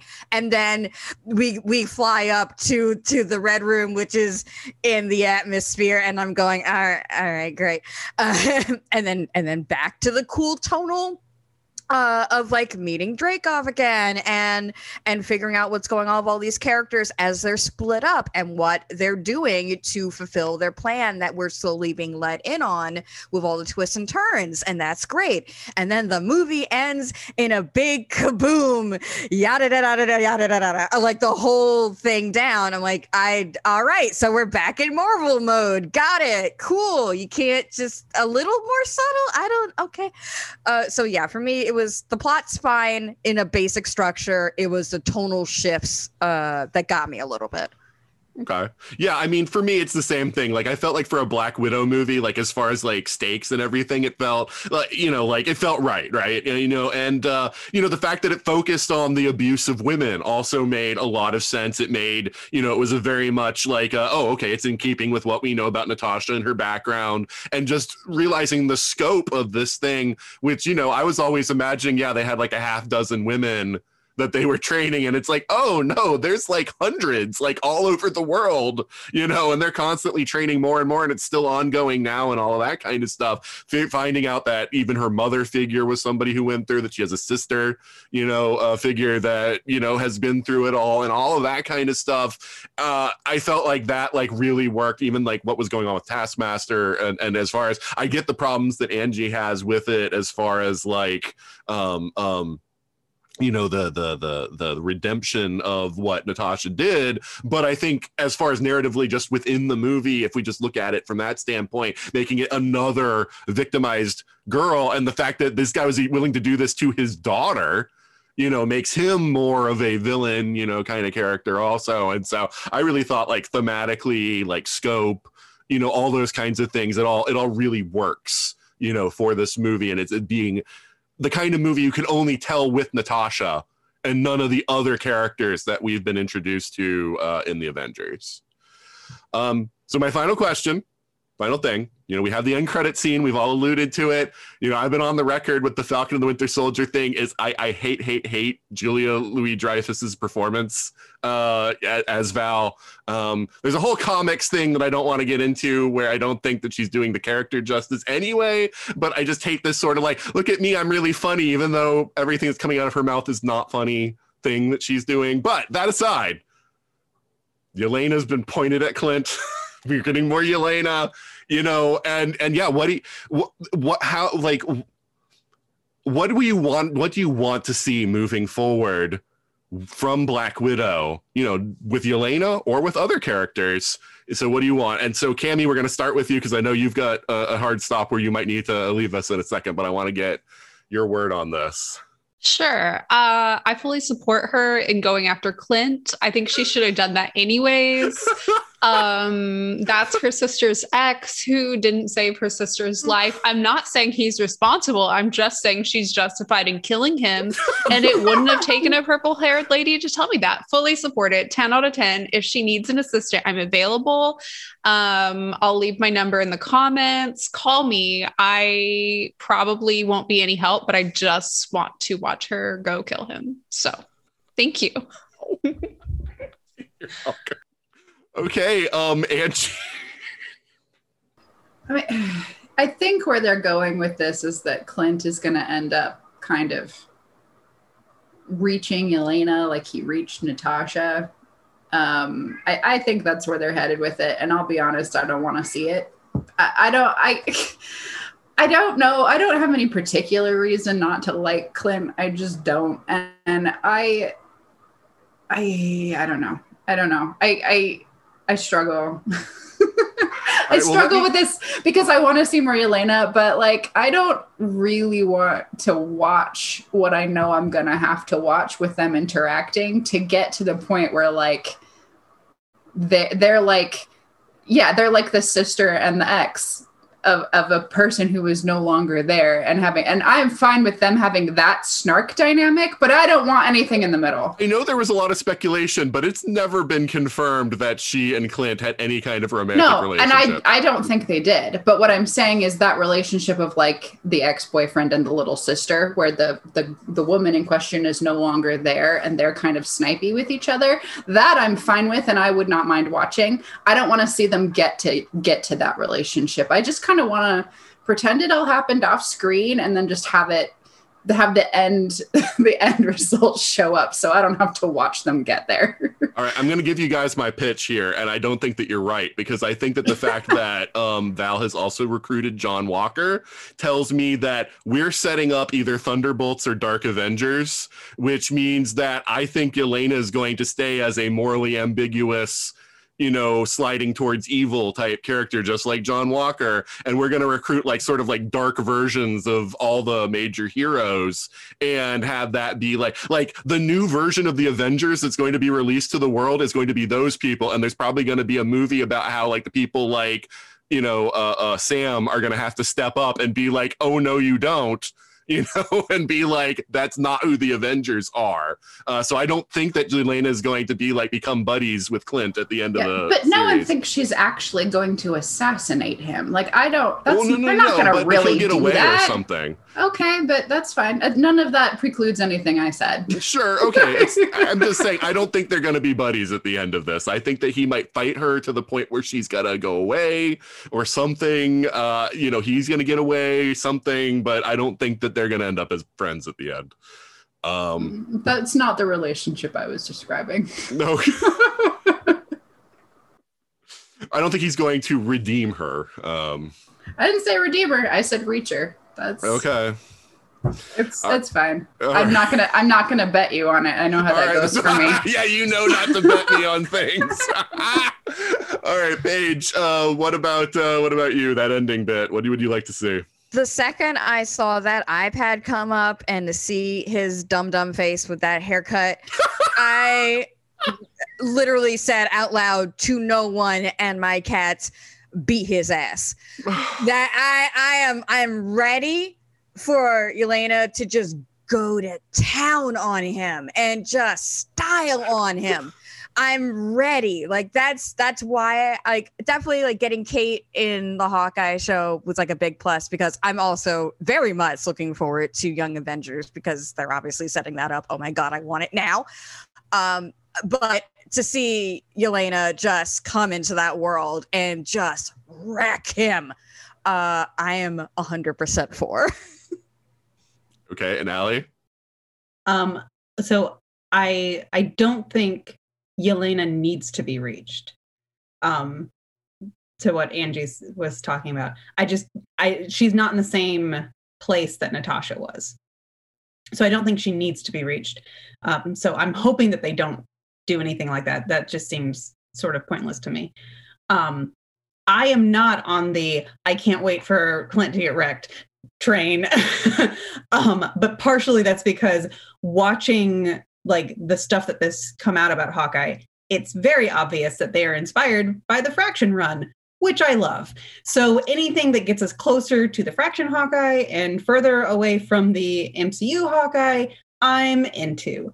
I will be interested to see how they merge the two, because obviously, hold on, they could ignore it because we are in an alternate timeline now. So, this is suddenly a lot more interesting and pleasing to me. A wizard did it. Yeah, thanks, Loki. I never thought I would love you nearly as much as I do right now. But so, assuming though we're not in a different timeline and we have to rectify the two characters together, I'll be interested to see how they bring in the MCU and Fraction runs, because it's clear that they're doing that in some way. So I think she will be there and complicating his life. I don't think she will ever be truly a villain, though. I do think she could be part of a Dark Avengers lineup, and I think she should be part of that. But I think she would just be sort of like an alternate version to Natasha, who is already kind of a morally gray character anyway. Even though she was on the side of good guys, she still did a lot of things that, for example, Steve Rogers had some problems with. So I could envision her being basically that same thing, but leaning more towards doing the right thing rather than doing the, morally gray thing. So she could be, just sort of like filling the Natasha's role on the Avengers, just in the reverse, because everything is reversed there, which I think would be interesting. And, clearly when those characters combat each other, it's obvious who that link is, who will be their undoing. And I'm here for that because she's a great character, and I would love to see. I'm going to be very excited to see however they continue to develop her. Because whether she's good or evil or something in between, I think she's going to be very entertaining. Yeah. Well, what I meant by gray sliding towards evil is just that the people calling the shots and telling them what to do as the Avengers are going to be evil, and because they're morally gray characters. I don't think John Walker is evil either. That's a whole other discussion we have, the Falcon and the Winter Soldier thing. He's got problems, and he needs a lot of therapy and help. He might have also been given super soldier serum that was a little tainted and off, but that's a whole other thing. So yeah, but that's the thing. I think there's going to be a lot of morally gray characters that don't have problems being told to do things that are evil because they don't have the moral center to say, I'm not going to do that. I'm going to resist these orders. So we'll see what happens with that. But yeah, for me, I'm not. I like Clint. I like Hawkeye. So I'm not into the whole let's just wreck him thing either. But yeah, I think that's where we're going. I think we're going towards that, and it's going to be fun to see Yelena in the Hawkeye series, though. And I'm looking forward because all these Disney Plus shows have given us a lot more than we bargained for, and are leading into movies. Falcon and Winter Soldier directly into Captain America 4, WandaVision to Doctor Strange 2, Loki into Ant-Man and the Wasp: Quantumania. So I mean, all these things are spinning movies off of so it's going to be interesting to see what movie Hawkeye leads into. What that is it going to be directly to are they going to announce Dark Avengers, or what is that going to be? So we'll see how that goes. But yeah, we got to run now. We're at time, and so let's say our goodbyes and let people know where they can find us. So Cami, let's start with you. Thank you, and thank you for having me again, and thank you to Allie, Paige, and Angie for chatting with me. It was so nice to meet or re-meet you all. You can find me at Cami and Ray on Twitter and all social media sites. And I do a live stream every week where I talk about how great women were on TV this week and how terrible men were. So, if that's anybody's cup of tea, I would love to chat with you about it. Wow. I'm down for that. That's something I get into pretty hard. But yeah, Cami, thanks for coming on the show. And if you need to cut out now, just cut out. I shall drift away. Thank you so much. All right. Take care. Bye. All right. Paige, why don't you say goodbye and let people know where they can find you? You can find me on Twitter at Paige_Branson, on Instagram at Paige Branson, on Tumblr at Paige_Branson. You can find my webcomic at legaciescall.com. I do a magical girl comic because yay, girls. And then our podcast, Level 7 Access, is Level 7 Access Pod on Twitter. And you can find us, the actual podcast, on iTunes, Spotify, wherever you want to get your podcasts. All right. And Angie, why don't you say goodbye and let people know if they can find you? If you want to look for me on the internet, it will likely be a waste of your time. Even if you do find me, I don't post anything you're probably going to want to read. So I will just say goodbye. Thank you again for having me. Oh, no problem. And Allie, why don't you say goodbye and let people know where they can find you? You can find me on Twitter and Instagram as Self-Winding. And if you are a writer, I do a lot of writing support stuff that you can find through my website, allimartin.com. That's ALLIMARTIN. I'm a freelance editor, and I offer a lot of writing support through my Patreon, which is patreon.com/AllieMartin. All right. And so, yeah, Paige, Angie, Allie, thank you so much for being on the show. Thanks for having us. So that's it for our Black Widow episode. Black Widow is still available exclusively on Disney+, so I still feel like I'm on time for this one.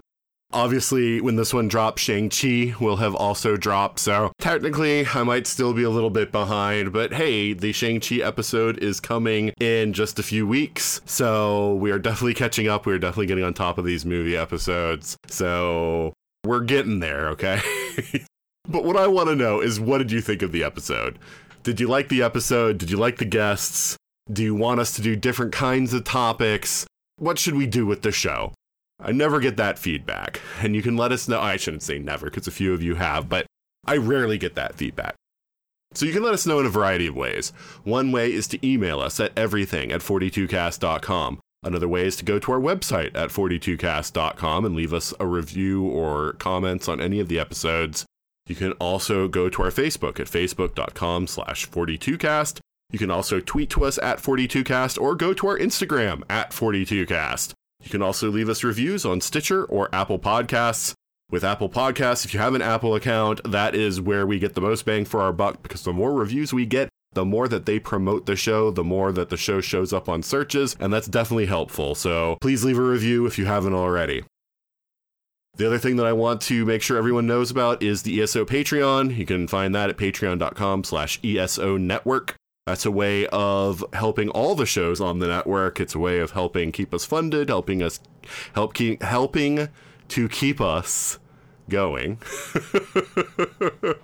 There's different tiers. You can look at those tiers on the webpage. Basically, some of them give you access to early episodes, to exclusive episodes, to a whole exclusive podcast on the ESO network just for patrons. So check that out. If you have some funds that you can contribute, we definitely appreciate it. I also want to make sure and plug my other two podcasts. The first one is Time Streams. That's a show where my friend Juliet and I are going through all of Doctor Who from the beginning. I realize that it's hard to come by classic Who here in the States. And so what I'm saying is, you don't have to watch the episodes with us. I definitely think you get a little bit more out of it if you do, but we explain to you everything important that happens in the episode. It's the whole reason that we chose that format. And so if you just like listening to our banter, you want to know more about Classic Who, or you haven't seen Classic Who in a long time, just listen to us and we'll tell you about the episodes that we watched and what we think about them. It's a lot of fun. The other podcast that has dropped now is Legendary Forces. That's where Juliet and I again, but also with Joe Heath, Ashley Pauls, and Corinne Vitek, are going through all of Star Wars fictional media from the beginning. So that's novels, comics, TV shows, movies. It's all of it, whether it's regarded as canon, non-canon, whatever. And a lot of that early stuff is not canon anymore. The whole point is we're talking about Star Wars in the context of how it expanded out and how the perception of Star Wars evolved over time. And so that's what we're doing there. But then we're also doing a review and letting you know if it's worth checking out that media. So we'll read a run of comics and say, is this run even worthwhile for a Star Wars fan to read? And we'll explain why we say that it is or it isn't and all that good stuff. So that's Legendary Forces. It's all available in all the same places that the 42 Cast is. So check that out. In con news, Dragon Con is pretty much over by the time that this drops.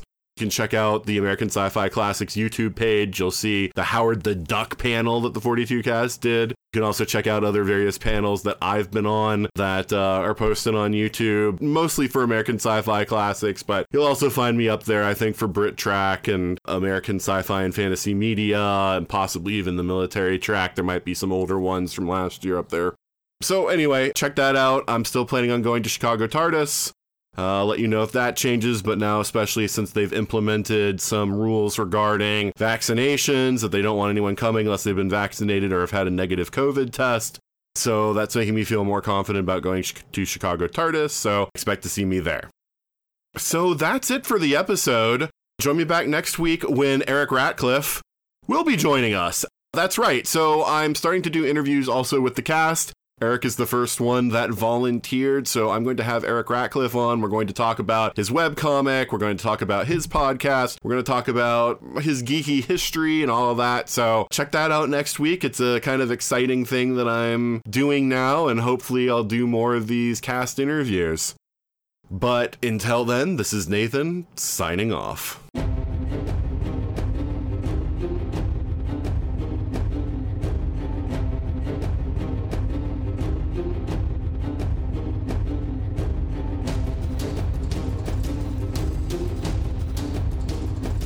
You have been listening to the 42 Cast, copyright 2021.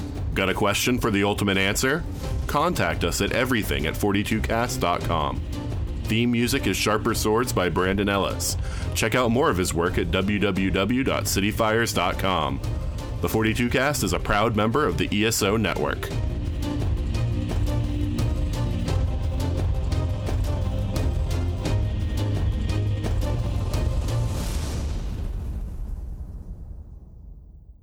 And now for some outtakes. I didn't read a lot of What If comics, but like I knew enough that when they announced it, I like dropped everything and like screamed for 5 minutes. So my husband texted me the trailer and then ran up from his office to make sure that I was watching it. like anything that is time travel. This is for you. Universe. This is just for you. It's all the same people in different situations. Yep. I'm like, yep, that's me. Oh, that's right. Yeah, that's your thing. Yeah.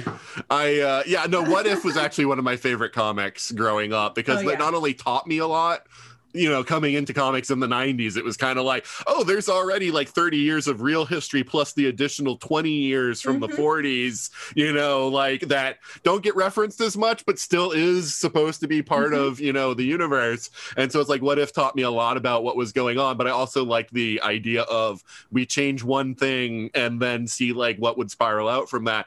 I'm just worried because later on, What If like started doing like off the wall stuff like what DC does with Elseworlds that I didn't care for. I like just changing one thing, not changing like, oh, what if the Fantastic Four was evil was one of the ones they did.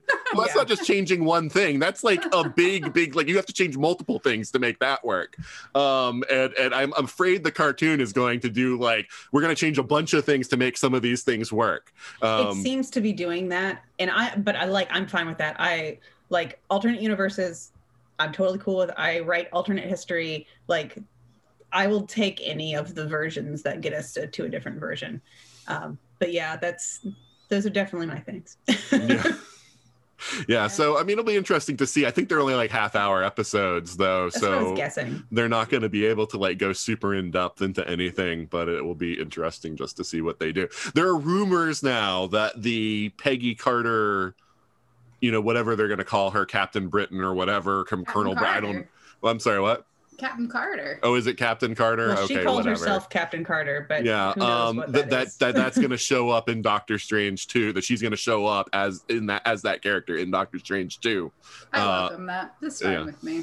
So. I'd be happy with that. Yeah. I think though a lot of the things that we're going to see in Doctor Strange 2 are going to be like little cameo. Like we're going to see like different realities for like a few seconds and then like pop over to another one. So I don't think it's going to be like, oh, this is a major part. You know, it's going to be just like... it can't be. And as much as I would watch it, like, I recognize that I'm a little weird and that I would watch a show about literally nothing except for watching characters that I already, like, do other things. Like, I don't... That's just a particular thing that I love, and I don't expect anybody to enjoy that like I do. But, yeah, if it was What If or Loki, I'd rather be on What If because I didn't like Loki that much. I realize I'm alone. But no, you and I, finally somebody else, because I watched. All right, so here's the thing. All right, so I'm going to tell you guys how well, you can't be on because you've already been on Falcon and Winter Soldier. That's fine. I mean, that's the thing. Because what I'm trying to do is like in any given year, I'm making it like you can only be on one of the movies and one of the Disney Plus shows, and that's it. So that way I help sort of manage that. But so here's the thing. first of all, you take Loki, who was interesting because of the performance, right? The like sort of like over the top, like crowing for attention, guy, Loki, the diva, as Tony describes him as. And then you say, okay, now you're running your own show, so we got to like take you down like 50 notches, and you just have to look like upset most of the time instead of except when you're giving longing looks to this other character. And those are basically your two modes: is subdued and somewhat worried, and longing looks. Yeah. So first of all, his charisma was like toned way down, so that was problem. And then we're gonna have a lot of scenes where it's just people talking about duplicity and pruning timelines, and we're just gonna stand around talking about duplicity and pruning timelines, and we're not actually gonna have anything actually happen until the very end. We're just gonna like just talk about duplicity and pruning timelines and just talk. And it's just like, oh God, I'm so bored with this show. Much like Ragnarok, don't give me a show about the god of mischief and then play it 100% straight. There was no mischief in the entire show. None whatsoever. I was really hoping. I was really hoping. Because remember, this is Loki from Battle of New York, right? This is not Infinity War Loki. No. Well, plus, like, I could get him being knocked down after watching his entire future play out and it not living up to his expectations. Like, I get that. Him being kind of depresso about that makes total sense to me. But he's the god of mischief, and the show is ostensibly about him meeting a bajillion other versions of himself, and there was no fun to be had. What happened?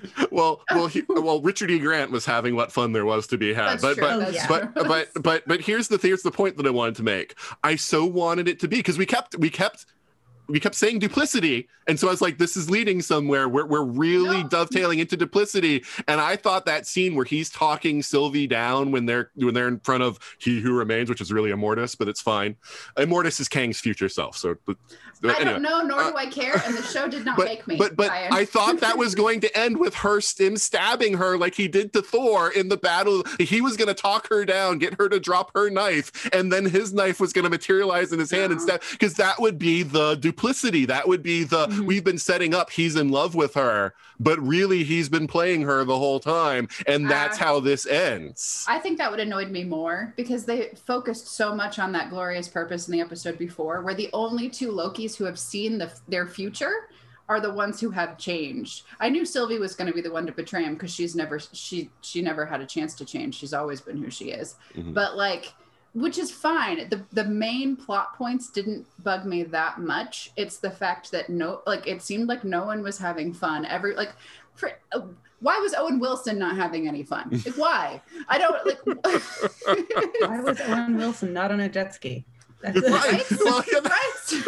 Well, I thought it was going to end slightly differently, because I thought it was going to literally end with like the TVA like crumbling and falling apart, and then we were going to have like an end credit scene with like Loki and Mobius hanging out somewhere on a jet ski, right? Yeah, something fun. But the other thing to me too is you made this huge. The only thing I could say was actually duplicitous was against us, the audience, and it just made me mad, which is you have the entire show being about Lokis and variants of Loki, and the person at the end should have been another Loki by rights. That was my thought too. I thought Kang would show up in the vacuum that was left after they destroyed the TVA, is that, Kang is coming. But yes, I thought Loki was going to be the person. The problem is that Kang, while I enjoyed the actor and the performance, that episode just fell completely flat for me, because I was like, why are you here? I don't know who you are, unlike my husband, and I'm sure all of the other people on the internet squeeing that Kang finally showed up. I don't know who that is, and you've given me no reason to care.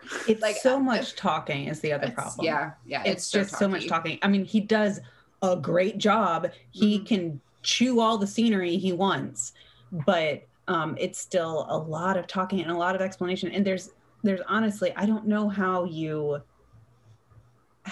do Kang without a lot of explanation, because we haven't seen him at all. I found it slightly interesting, but again, I come from a background where I know all about Kang, and the fact that because Kang is such a twisted character in time, that there are a lot of variations of Kang, and one of those variations becomes Immortus, which is what we saw there at the end. They didn't call him that, but that's who he is. The Kang that doesn't wear a helmet is Immortus, basically. Well, he's in that same outfit too. I wish he would have like been pretending to be Loki or something, and just had it ended on like revealing himself and having Loki be like, "Who the hell are you?" Oh, season 2. Like that would make more sense to me. The problem is you introduce your villain in the last episode of the season, give me no reason to care about anything that he says because I know nothing. I have no background at all whatsoever. So I'm just like, it's a random dude. How is this emotionally? Well, yeah, the season, and the thing is, the whole season felt like we're waiting for season 2, which is where the interesting stuff is going to happen. And I'm just like, why? So this is basically like the first season of Agents of S.H.I.E.L.D. because they started strong, and then they started spinning their wheels waiting for Winter Soldier to come out. And then they could actually do stuff after Winter Soldier came out. But that was still within the season. It was the last few episodes of the season, but they at least had that in the season. But you didn't have to wait. It's the exact same feeling where it feels like it's leading up to a movie. And it is leading up to a movie. We know that it's leading up to a movie. Mm-hmm. So I think one of the things to consider is that Kang, or he who remains, is not the villain of the first season of Loki. The villain is like the TVA. The TVA, yeah. And it's faceless. And so so first you have to kind of like regroup that we weren't building up to a villain because there is no villain with him. He's a future villain. He's absolutely the villain because he's pruning everybody. All he had to do is keep pruning other versions of himself and everything would be fine. But no, he's decided billions of people have to die instead. It's just, to me, there's no emotional impact because I don't have any buildup. I go, and if you know who Kang is, you're like, oh my God, it's Kang. And you have whatever your backstory is with Kang to draw on for emotional impact. But I don't have that, which means the show as a isolated like experience falls completely flat. Well, here's the problem. All right, so here's my take on it. The true villains, and Allie's probably going to hate that I say this because I think you were on that panel with me where we said Stargate Universe, where the writers were the true villains of the Stargate Universe. But I think the writers of Endgame are the true villains of Loki because they had to create this whole convoluted explanation for why time works in this way that you can go back in time and change anything, but it doesn't affect the present. And so they had to, there's this TVA and they're pruning because none of this is from the comics. The TVA exists in the comics, but they don't prune timeline. They none of that is part of like what they do. They monitor all of the timelines of all of the universes to make sure they're not being interfered with, but they don't prune anything. They accept that there is a multiverse. They don't try to keep it on a rigid timeline. So, so yeah, this whole thing was set up just to explain away how does that even work and how do we get over the free will problem that we've just established in Endgame to make Endgame work. And that's still, it's why when everybody's like, oh God, Endgame's the best MCU movie, I just stare at them like, what are you talking about? There are so many problems with Endgame, like narratively, and that it mostly revolves around how they're utilizing time travel. And I was hoping that they were going to establish that it was quantum time travel, in that every time somebody went back, it created a new universe, which you could basically, what the Ancient One says could go either way. Yeah. Yeah. And no, they went with, no, it is just a rigid timeline. And it's like, well, then how does that even work? And it'll be fine. And when I said like, the only way that could work is if there are people actually micromanaging the timeline and undoing all the changes that are made. People are like, no, that's not, well, that's what they... That's what Loki established. That's exactly what's happening. Is you have to have people micromanaging the timeline, and we had to go through all these shenanigans just to undo that because of Endgame. And I'm just like, I would have much rather like never gone there and had a multiverse just from the start and just have us learn that there are other universes rather than go through this whole thing. Or I would have really enjoyed if the entire season of Loki was just him being absolutely furious that Steve Rogers got to go back in time. I did like the Just fact that he bringing up clued examples. He's done his homework and he's like, look, Yes. when Steve did this is like what I'm proposing here, but you won't let me do it. But you let Steve do it. Like, yeah, that would be pretty Him But again, if for anybody Peggy was is having any so dumb. fun, if anyone would have any fun at all, then I would probably have forgiven a whole lot. But it's just like they do this. They take characters that have a certain like joie de vivre that is compelling for people to watch, and they're like, but what if none of that? I don't understand. Loki is a character, like Loki is a god, like a historical, mythological figure, is an agent of chaos. What are you doing? Yeah, they obviously felt like if he's running his own, like if he is the star of the show, he's got to have more weight, more gravitas. He cannot So just let be someone the else have trickster. fun then for a little while. You have Owen Wilson, for God's sake. Dude can have fun anywhere, but they like deliberately were like, okay, we can tell you're having fun, but you got to tone it way down, like, way down. Like, Yeah. No, I was expecting a much funnier and fun show. I was expecting something quirkier. Anyway, I was expecting something a lot quirkier. Yeah, I Yeah. mean the variants of Loki were funny in the conception of them. Like, oh, that's like kind of funny in the fact that, oh, why is there a kid running? Oh, it's because he killed Thor, and so they had to take him out of the timeline. It's like, that's kind of funny as an idea, but then the execution isn't really all that funny. And like I say, like Richard E. Grant seemed to be the only one that was like, my whole life, 60 something years of life has been leading to me playing this role in one episode of a show. He was so good. Like yeah. I loved his performance, and the other, like, I loved Alligator Loki. I'm just here for that forever.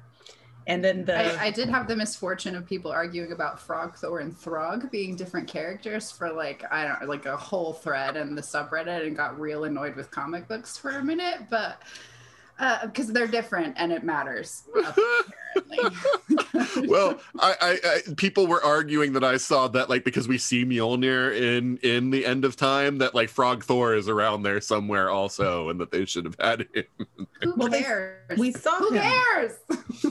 We saw him. This is what we're arguing about. Did because we? the show Oh, was so because bad. it was a true frog. Yeah. Oh, The okay. No, Man down. I was It was- something. I was imagining something more anthropomorphic, like in the comics. But okay, yeah. Yeah. Well, he's We're arguing he's about the difference wearing- between two frog versions of Thor because the show was just that boring. I got nothing. I'm so upset. I want it because after WandaVision and Falcon and the Winter Soldier, I was so excited for this like examination of Loki, and what the hell? What did we get? Yeah, I mean, to me, it is the weakest of the three, and everybody else that I'm hearing is saying it's Falcon and the Winter Soldier, and I'm like, we watched two very different versions of these shows, because I was super here for Falcon and Winter Soldier. I don't get the hate that it's getting, yeah, either. yeah. This has been a broadcast of the ESO Network. Be part of the crew and help support our shows by donating to our ESO Patreon or by shopping at the TeePublic store, which can all be found at www.esonetwork.com. The ESO Network, your station for all things geek.